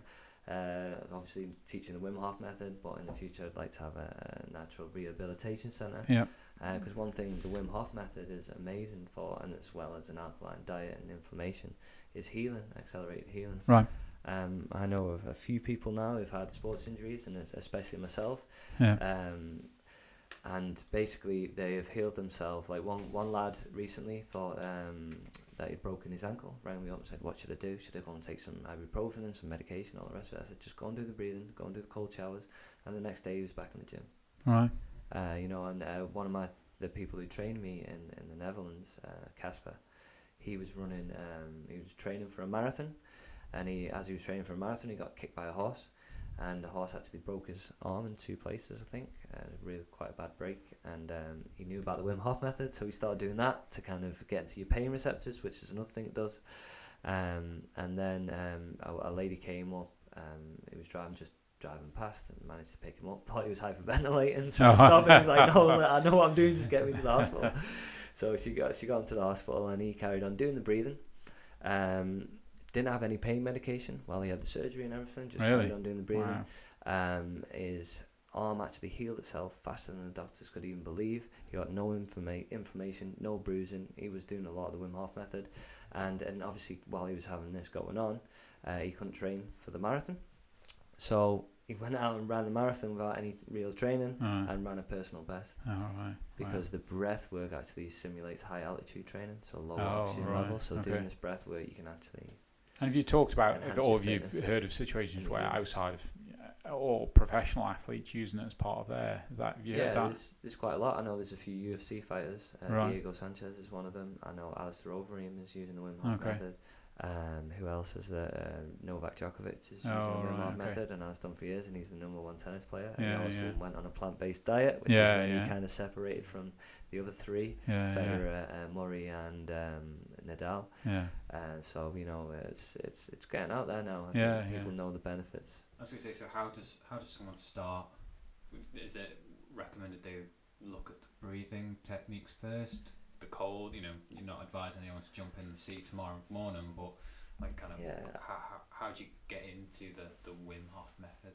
I run courses. I run fundamentals courses where it's a 4-hour course. Food's included as well. We do a plant-based food for the end of it. So we do courses where I basically go into the science, go into a lot of stuff, a bit of stuff that we covered today. But you can get the app for free. You can download that. We've got a breathing bubble on there at the minute. You've got videos on YouTube where you can get it for free. And it's I'm not here about the money for it. It's if you can go out and you can't afford to come to a workshop, go and download the Wim Hof method app. Start doing the breath work, experience that, and if you want to learn more, then come and see me. Just start off with that. I started off with a 10-week course, the original course, which was amazing. And then you got the fundamentals course, which you actually get, I think, a discount on at the minute because of COVID. They're giving away discounts on that. But like I said, you've got videos online on YouTube and things like that you can do for free. And I think the breath work is a really good place to start because, it goes pretty deep, and it can go pretty deep. So, and we can tell talking to you that it feels like, the sense is very much about, I want to impart out, I feel so good about this. I'm desperate to share and for people to experience what I'm experiencing here. That's the impression. Yeah, that was it. I had such a, like I said, it wasn't ever my intention to teach the method, but that's the way it's turned out. And because I've had such a good experience with it, you kind of want to shake people, don't you? Experience this. It's amazing. Especially at the time right now. We're going through a supposed respiratory illness, where we're being told to be locked inside, which goes to the opposite of all the science behind grounding. Going out into nature, which has the best antioxidants you're going to get, by going in and connecting with the earth barefoot, going into the sea and things like that, and the rivers, that's going to give you the best healing you're going to get, and we're being told to be locked inside. I know that people in the UK are being forced to wear a mask, mandatory, when I know that breath work can access the immune system, the innate immune system, and when he's getting injected with a bacteria, is fighting off straight away. So that goes against everything that I've kind of known, experienced and learned. I know that hugging other people, because we're people who need to connect with other people, because we have morphic resonance, and we are just energy if we go to Tesla. And basically when we hug people, we release oxytocin, which is the love chemical, the love hormone in the body, which helps heal. So we're going against everything kind of what makes sense to me right now. And and when I was going down during the whole COVID thing, I was going down the beach every day. I was going for a swim in the sea. Someone tried to tell me, because I don't listen to the mainstream news and I don't listen to the press briefing and everything else, and I was there with half naked with my towel over my shoulder, getting ready to go into the ocean, into the sea. It was like March. It was pretty cold, and some woman come driving past it on a mountain bike, and she had a hat on and a mask on and all the rest of it, and she's like shouting something over to me, and I didn't really hear it. I was like, pardon? She's like, the beach is closed. I was like, okay, so I just gave a nice little smile and a wave, and I just had my towel on my shoulder, and I just carried on to went from a swim. Went from a swim, because I know that keeps me strong. I know it keeps my respiratory, cardiovascular system strong. You know, and so that's. How often do you go into the sea? I probably go in at least three or four times a week at the minute. I do want to go more. I want to go in every day. But now I have a good group of friends that we go into certain waterfalls every week. Right. And so we pick a different waterfall. So I've got quite a few group of people now. It's kind of catching on, and people want me to go out for a swim with them and on different waterfalls around the island, which is ace because I get to see more of the island now. Whereas like when I first moved here when I was 14, you know, I used to love seeing the ocean, because growing up in Warrington, you don't really, the only time you see the ocean is when you go to Blackpool, and that's not a very nice ocean to look at. It's all brown and, you know, pretty disgusting. So when I first got to the island, I was me and my cousin would go in the water quite a bit, but you know, I never really got to see so much of the island, and so like all the beauty spots of it, you know, like the waterfalls and the glens and things like that. So since getting back from my travelling and doing the Wim Hof method, I'm seeing so much more of the island and seeing so much more beauty in it and everything else. It's amazing. And the just to go back to people interested in courses you run, etc. Facebook, the best place to track you down? Yeah, so I'm actually on Facebook as Ian Ianson, in brackets Kirk, and the reason because I was off Facebook for 5 years before I went travelling, as I was just doing all this learning. I was just at home like a hermit learning, so I didn't want to mess around with Facebook and take on everyone else's stuff. So before I was going travelling, actually my father's name's Ian, so and I was looking into quite all the Nordic stuff and how they name their sons and whatnot. Right, okay. So for me it was Ian's son, so Ian, son of Ian. So actually on Facebook I'm Ian Ianson, in brackets Kirk. I also have Inner Alchemy, which is my company I'm starting, and so Inner Alchemy on Facebook, also on Instagram. We also have a website as well, inneralchemy.im. Okay. We'll add them in our show notes as well. Yeah, so we advertise all the workshops and whatnot on there. Okay. It's a couple of other things to cover off, if that's all right. Yeah, no problem. We'll keep ploughing on. You mentioned about the gut earlier. Yeah.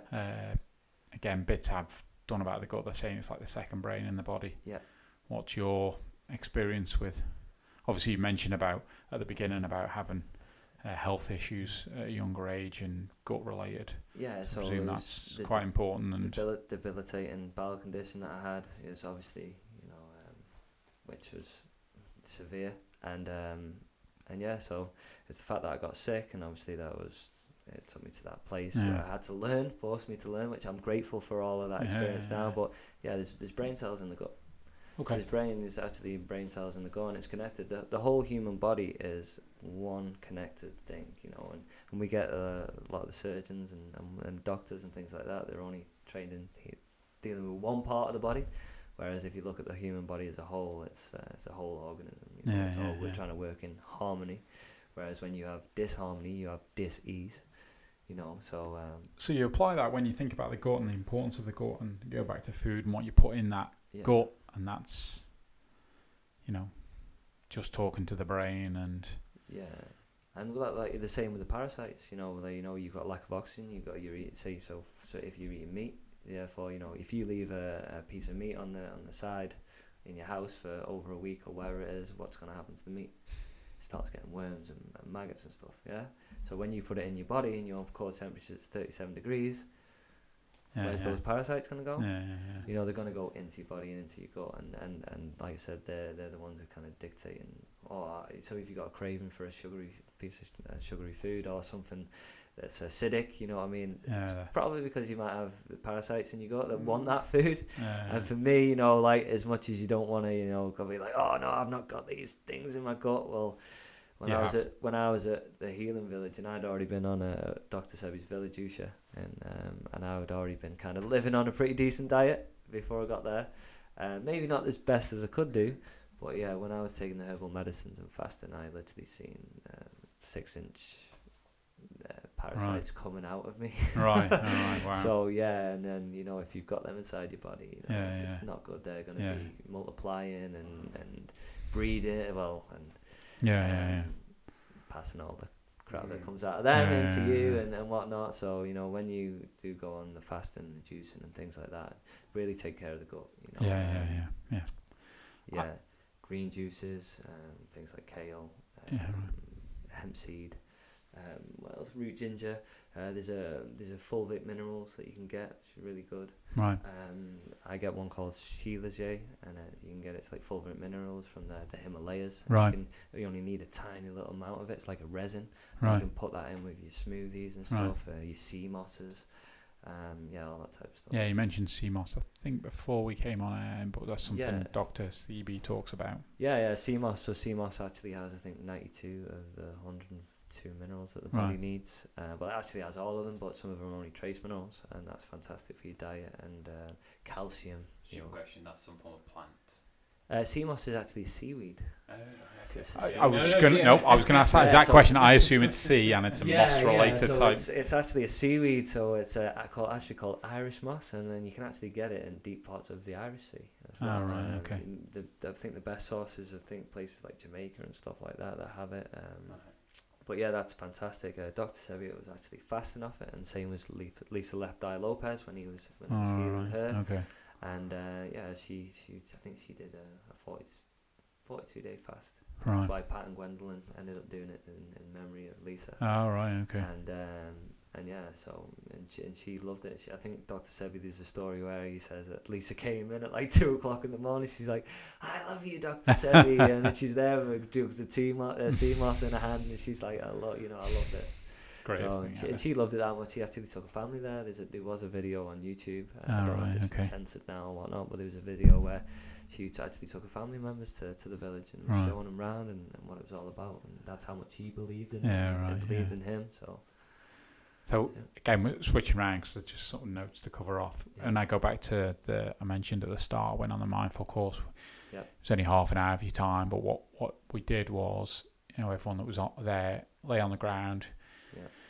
Big inhale through the kind of 3 gut, chest. I do remember these things, and then head, and then not a small exhale, but a quick exhale, and just like you're letting go. So it's deep inhale, and then just letting go, fully in, and letting go.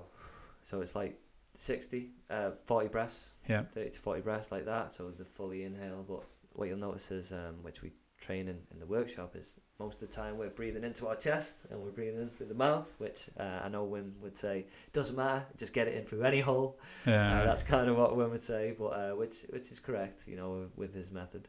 But nasal breathing if you can, especially during the day, and we really want to fill up the lower barrel area, really deep into the belly, which then the diaphragm goes down and massages all the organs and things like that. So it's vital that we really get that deep breath in that we don't normally do, and the long inhale, which actually activates the rest part of the nervous system. We were talking about the animalistic, the tendencies, running from a predator. See, we've got 2 parts of the nervous system. So you've got the sympathetic and you've got the parasympathetic. Now, the sympathetic is like the accelerator on the car, okay? It's the fight or flight, the one that needs you, fight or flight. For running from a predator back in the day. So most of the time you'd be 95% in the parasympathetic, the rest part, because you were just going about your day, to get some fruit or whatever it is you did when you're living in the cave or on the plains. Whereas now, with the way we live and our lifestyle, so we have to get up early, we have to get the kids ready, we have to go, get them ready for school, to drop them off, go to work, come home, leave work, get the kids, then you sit down after you finally put the kids to bed and sort them out with dinner, you sit down and you put something on TV, it's an action film or whatever it is, keeps you in that sympathetic constantly. So you're constantly in this overdrive, this sympathetic, and this is what kind of made me sick in the first place, was I was constantly, I was working on my feet all day, in quite an energetic job, 60 hours a week some weeks. Then I was basically playing football, hitting the gym, playing football, sympathetic, constantly. And it's like, you take your car home and you leave it on the drive and you basically just leave it on all night. And you just carry on running. And that's what it's like when you're constantly in the sympathetic. Whereas like with the Wim Hof method, and that breath hold retention, and we're bringing ourselves back into the parasympathetic, the real rest part, and you know, and that's what we need, and that's what helps with sleep quality and things like that. Obviously the cold as well, but when you're in the sympathetic, you know, if you're in fight or flight, what happens to, you know, your digestive system? So not only now, if you're eating meat that might contain parasites and whatnot, and your body needs to digest that. So if you're in fight or flight, do you need your immune system? If you're trying to run from a saber-toothed tiger, what's your immune system? You know, your digestive system, do you need that? No, so that gets subdued. Also, the whole fear thing and your immune system and whatnot, when you're living in fear, that kind of reduces your immune system. So currently now, at the time with the mainstream media pumping out everything about the cases of COVID and all the rest of it, it's like you're in sympathetic. So you're actually weakening your immune system by constantly focusing on that. You're turning off your digestive system for the fight or flight. Whereas if we really get into that parasympathetic, that's where you're going to get the heat. And that's what that breathing's bringing you into that space. So the breathing is bringing you into that space, yeah. What I find quite interesting, it's more whether it's that important in that process, but after those things at 40 breaths, you don't hold your breath, but you stop breathing. And again, for, you know, doing a bit of swimming or whatever, you know, when you hold your breath, you always intake breath because you feel like you need to fill your lungs up, which after that experience of the course, when you just kind of stop breathing, really, you just kind of, you don't fill yourself full of, after you've done that breathing. But after, we think we did for 5 or 10 minutes, the end of the different cycles, you'd stop breathing for 1 minute 40. I remember you were saying 1:30, and then you were saying, don't breathe if you're comfortable, don't. If you're not, carry on breathing.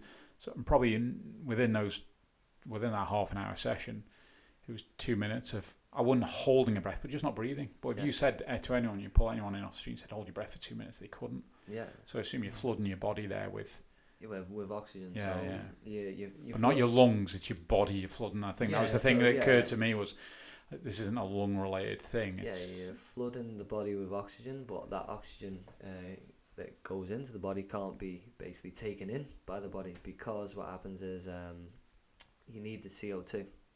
So the CO2, which I believe is a byproduct, or we get taught as a byproduct, is not actually a byproduct. We need that to help the oxygen be released by the hemoglobin into the bloodstream. So when you're actually filling the body up with all this oxygen, you're actually causing an oxygen deficit, even though you're maxing out your oxygen levels, because the oxygen can't be used. Right. Bit mad to think, because the oxygen can't be used. So then when after doing 30, 40 breaths and we do the retention hold, so what is happening then is the CO2 levels are starting to go back up and the oxygen is starting to come back down, but the oxygen is now being used because the CO2 has gone back up. So you're actually pushing your CO2 threshold, and you're actually pushing your oxygen threshold as well. Okay. So you're forcing your body to adapt to low levels of oxygen, which is always like high altitude training. Right, okay. So you're basically doing high altitude training without going anywhere, just by lying on the ground, you know. So it's it's pretty amazing stuff. And the other thing, that kind of when we talk about, say, Wim running a marathon or in that cold environment, is that at that moment when you're running, you're not doing breath work, are you? Or no, I mean, the breath work's kind of the training to get to that point to be able to run. The training, but if I was running, me personally, and I've read books by Patrick McEwen, the oxygen advantage, things like that, and I know the benefits in nasal breathing, so I would use his method for kind of running, and the Bolt score and things that he uses. So nasal breathing if you can.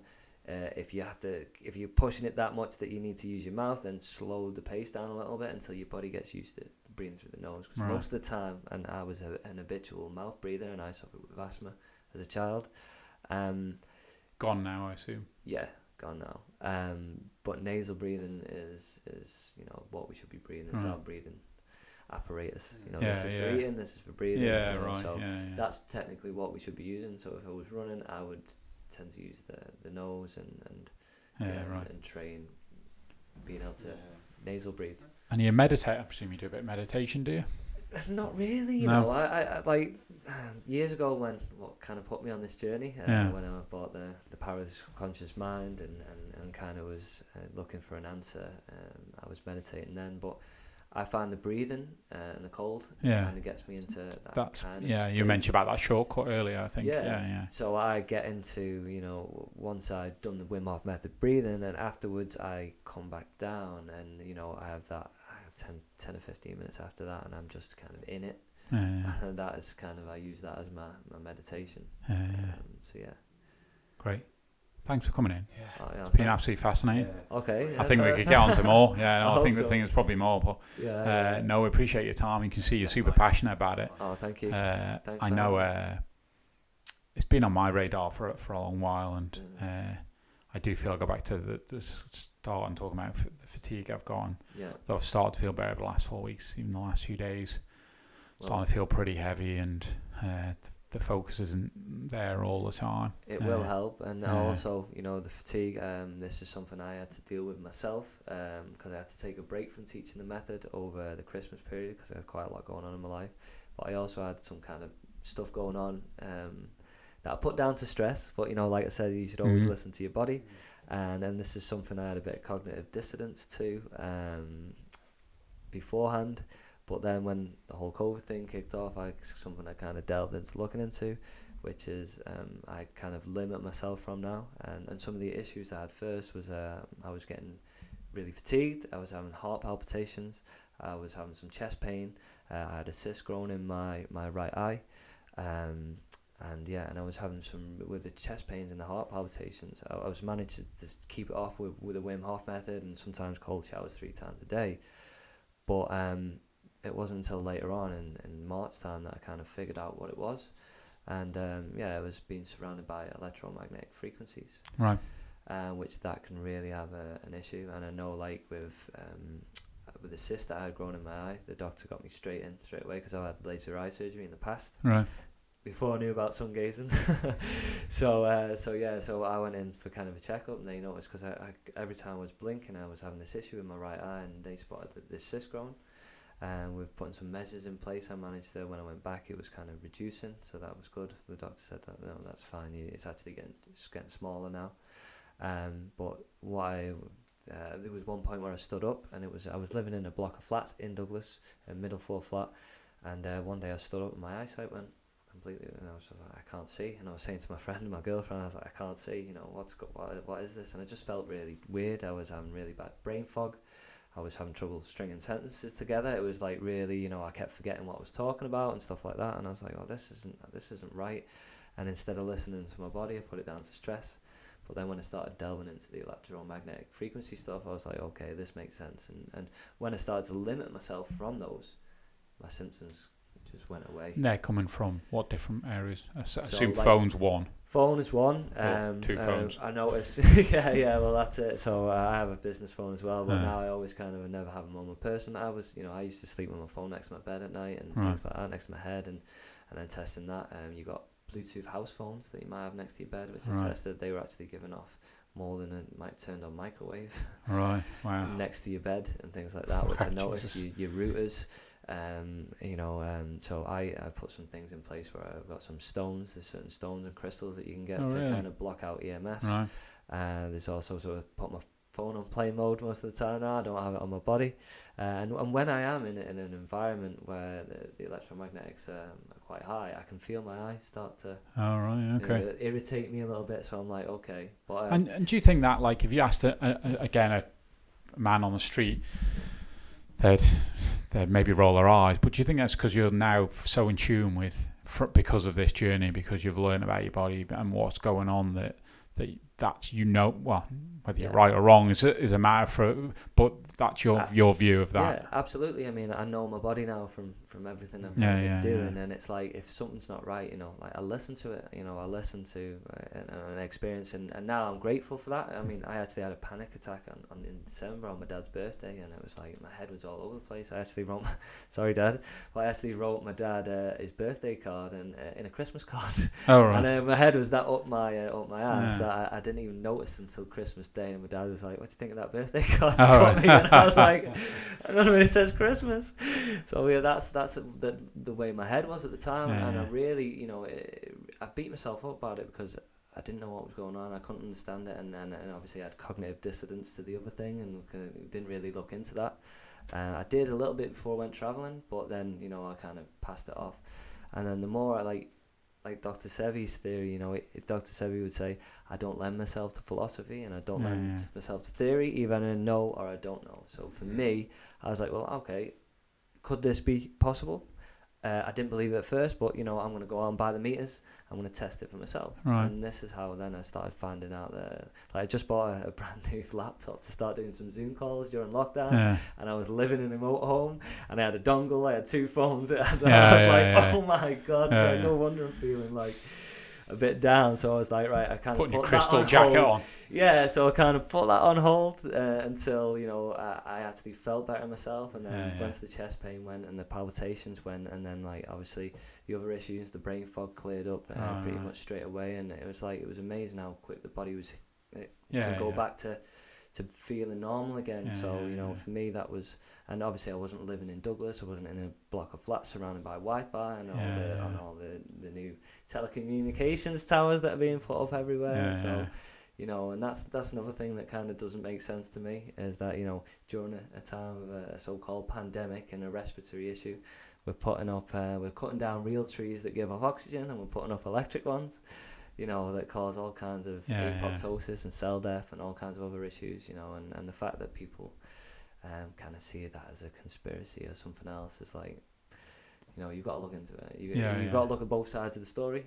For me, you know, I didn't believe in it at first, but now, after getting sick, it gave me that kick up the arse once again that I needed to say, listen, you've got to learn about something else. And if you're willing to listen. And do you feel there's a certain,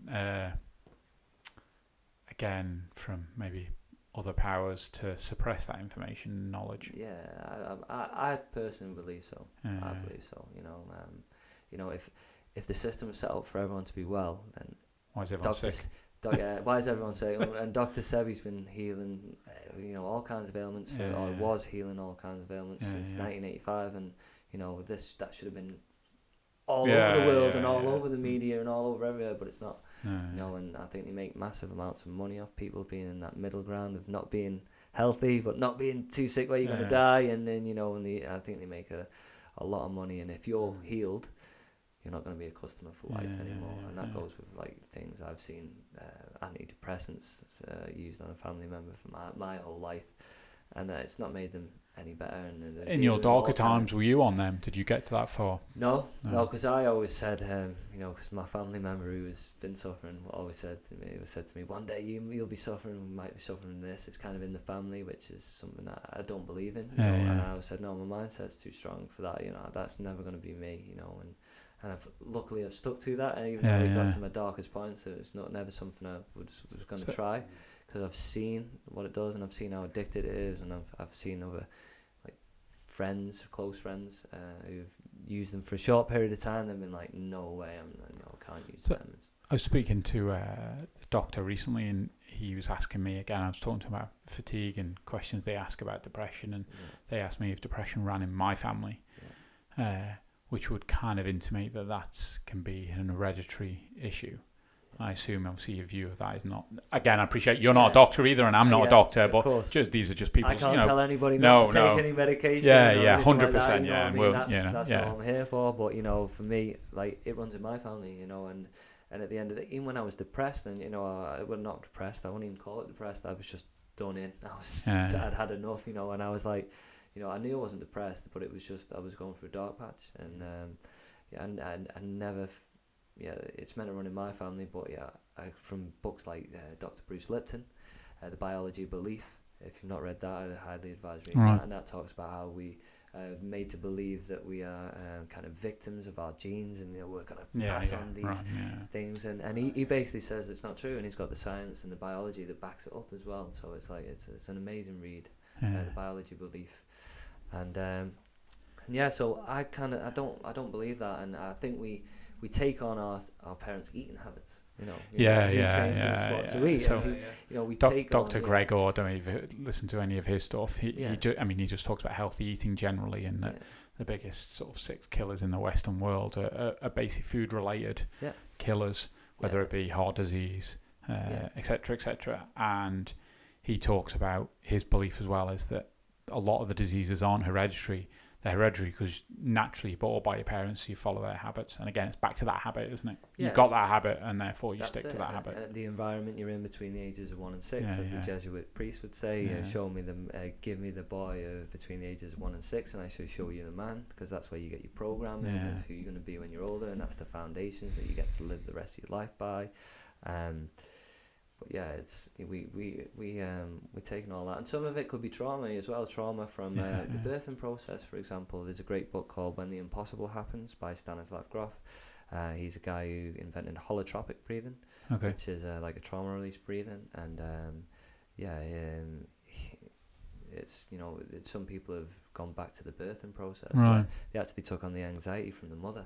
All So right. the mother Okay. was actually feeling anxious about the birthing process and giving birth the first time. I'll be honest. I think I'd have trauma if I had to think about my birth and being there with my mother. But there you go, and like some of these people have gone back to that via the birth, via the breathing, and they've gone back to those moments and they've figured out that okay, that's kind of what it was from, and let it go. Then it could even stem from that, and that's how far back it can go. Right.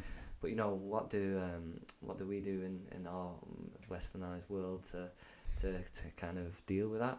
We just apply somebody off with tablets. Are you getting to the root cause of the problem? Yeah. And this is the way I kind of see health is like if you've got a car, okay, for example, if you've got a car and you put, say it's a petrol engine, you put diesel in it. What's going to happen to you? It's going to break down, isn't it? Yeah. So if you're putting the wrong fuel into your body, your body's going to break down. Okay, and in all types of ways, whether it be psychological, mental, or physical. But say your service light comes up on your car, comes up and tells you your car needs a service, it needs an oil change, it needs So our body comes up with an issue, right? You've got a pain somewhere, or you got something going on in your head. What do you need to do? You need to go and have that change, that oil change, that cleaning, that cleansing, or fastening, or whatever it is.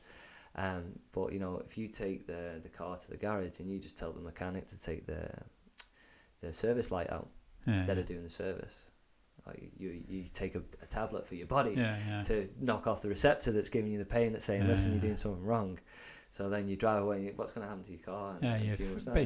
You're fixing the effect, not the cause, aren't you? There you go. You're not getting to the root cause of the problem. You're not dealing with the issue. You know what I mean? And I know a lot of people, it takes a lot of dark stuff potentially to go into, but it's something that's got to be done, and then it takes some very it's hard to stop eating dairy, it's hard to stop eating meat, because you crave some of that stuff, but once you go through that and past that craving stage, you start to feel better. You always kind of feel maybe people are more aware of the effects that change in habits easier. But because often it's small and accumulative. There's not an appreciation. Yeah, and another thing, Dr. Sebi would say, and there's another doctor who's come out recently, and he's kind of backed up everything he's been saying. And what I've kind of been saying for a while is, Dr. Sebi would say that a germ, virus, and bacteria develops inside the human body, not without, and it can't be caught from the air. So therefore, if you understand that, you then take ownership back of your own health, and you put the responsibility back in your own hands. So Dr. Sevi would say, like if you take a patient and you lie him in a bed for a month, okay, when you've been lying that patient in a bed and you lift them up, what's going to be underneath on where there's no oxygen? Bed sores, right?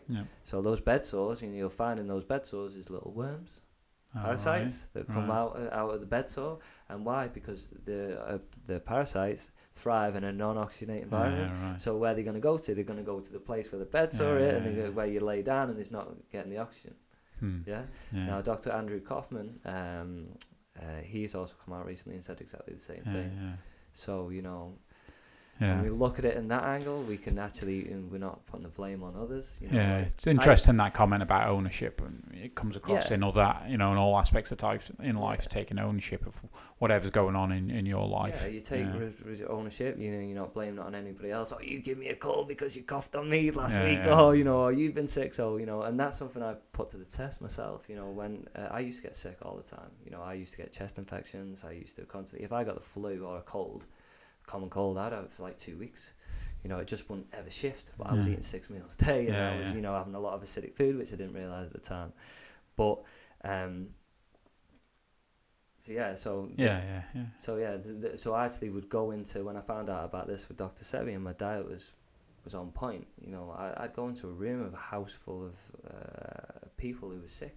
You know, the whole family was sick, and they'd be like, "Oh, don't come in, you're gonna catch it." It's like, you don't catch it like that. And I'd sit there, and I wouldn't get sick. I've not been sick. I've not even had a sniffle since. And I was sat in plenty of rooms with plenty of people who've been sick and whatnot. And So, all right. Well, thanks again for coming in. It's appreciated. You're welcome. Thanks for having me. Sorry, no, went pleasure. on a little bit. No, not at all. So, I'm sure we could go on a lot longer. Yeah. So thanks for your time, Ian. Thanks for giving me the opportunity to talk openly.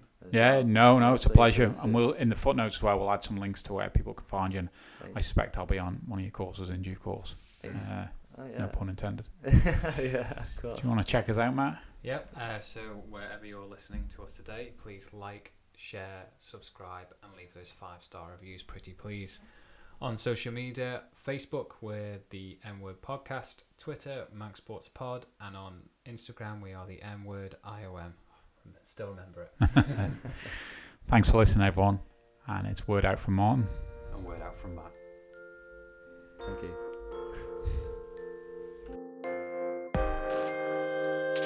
Kick ass!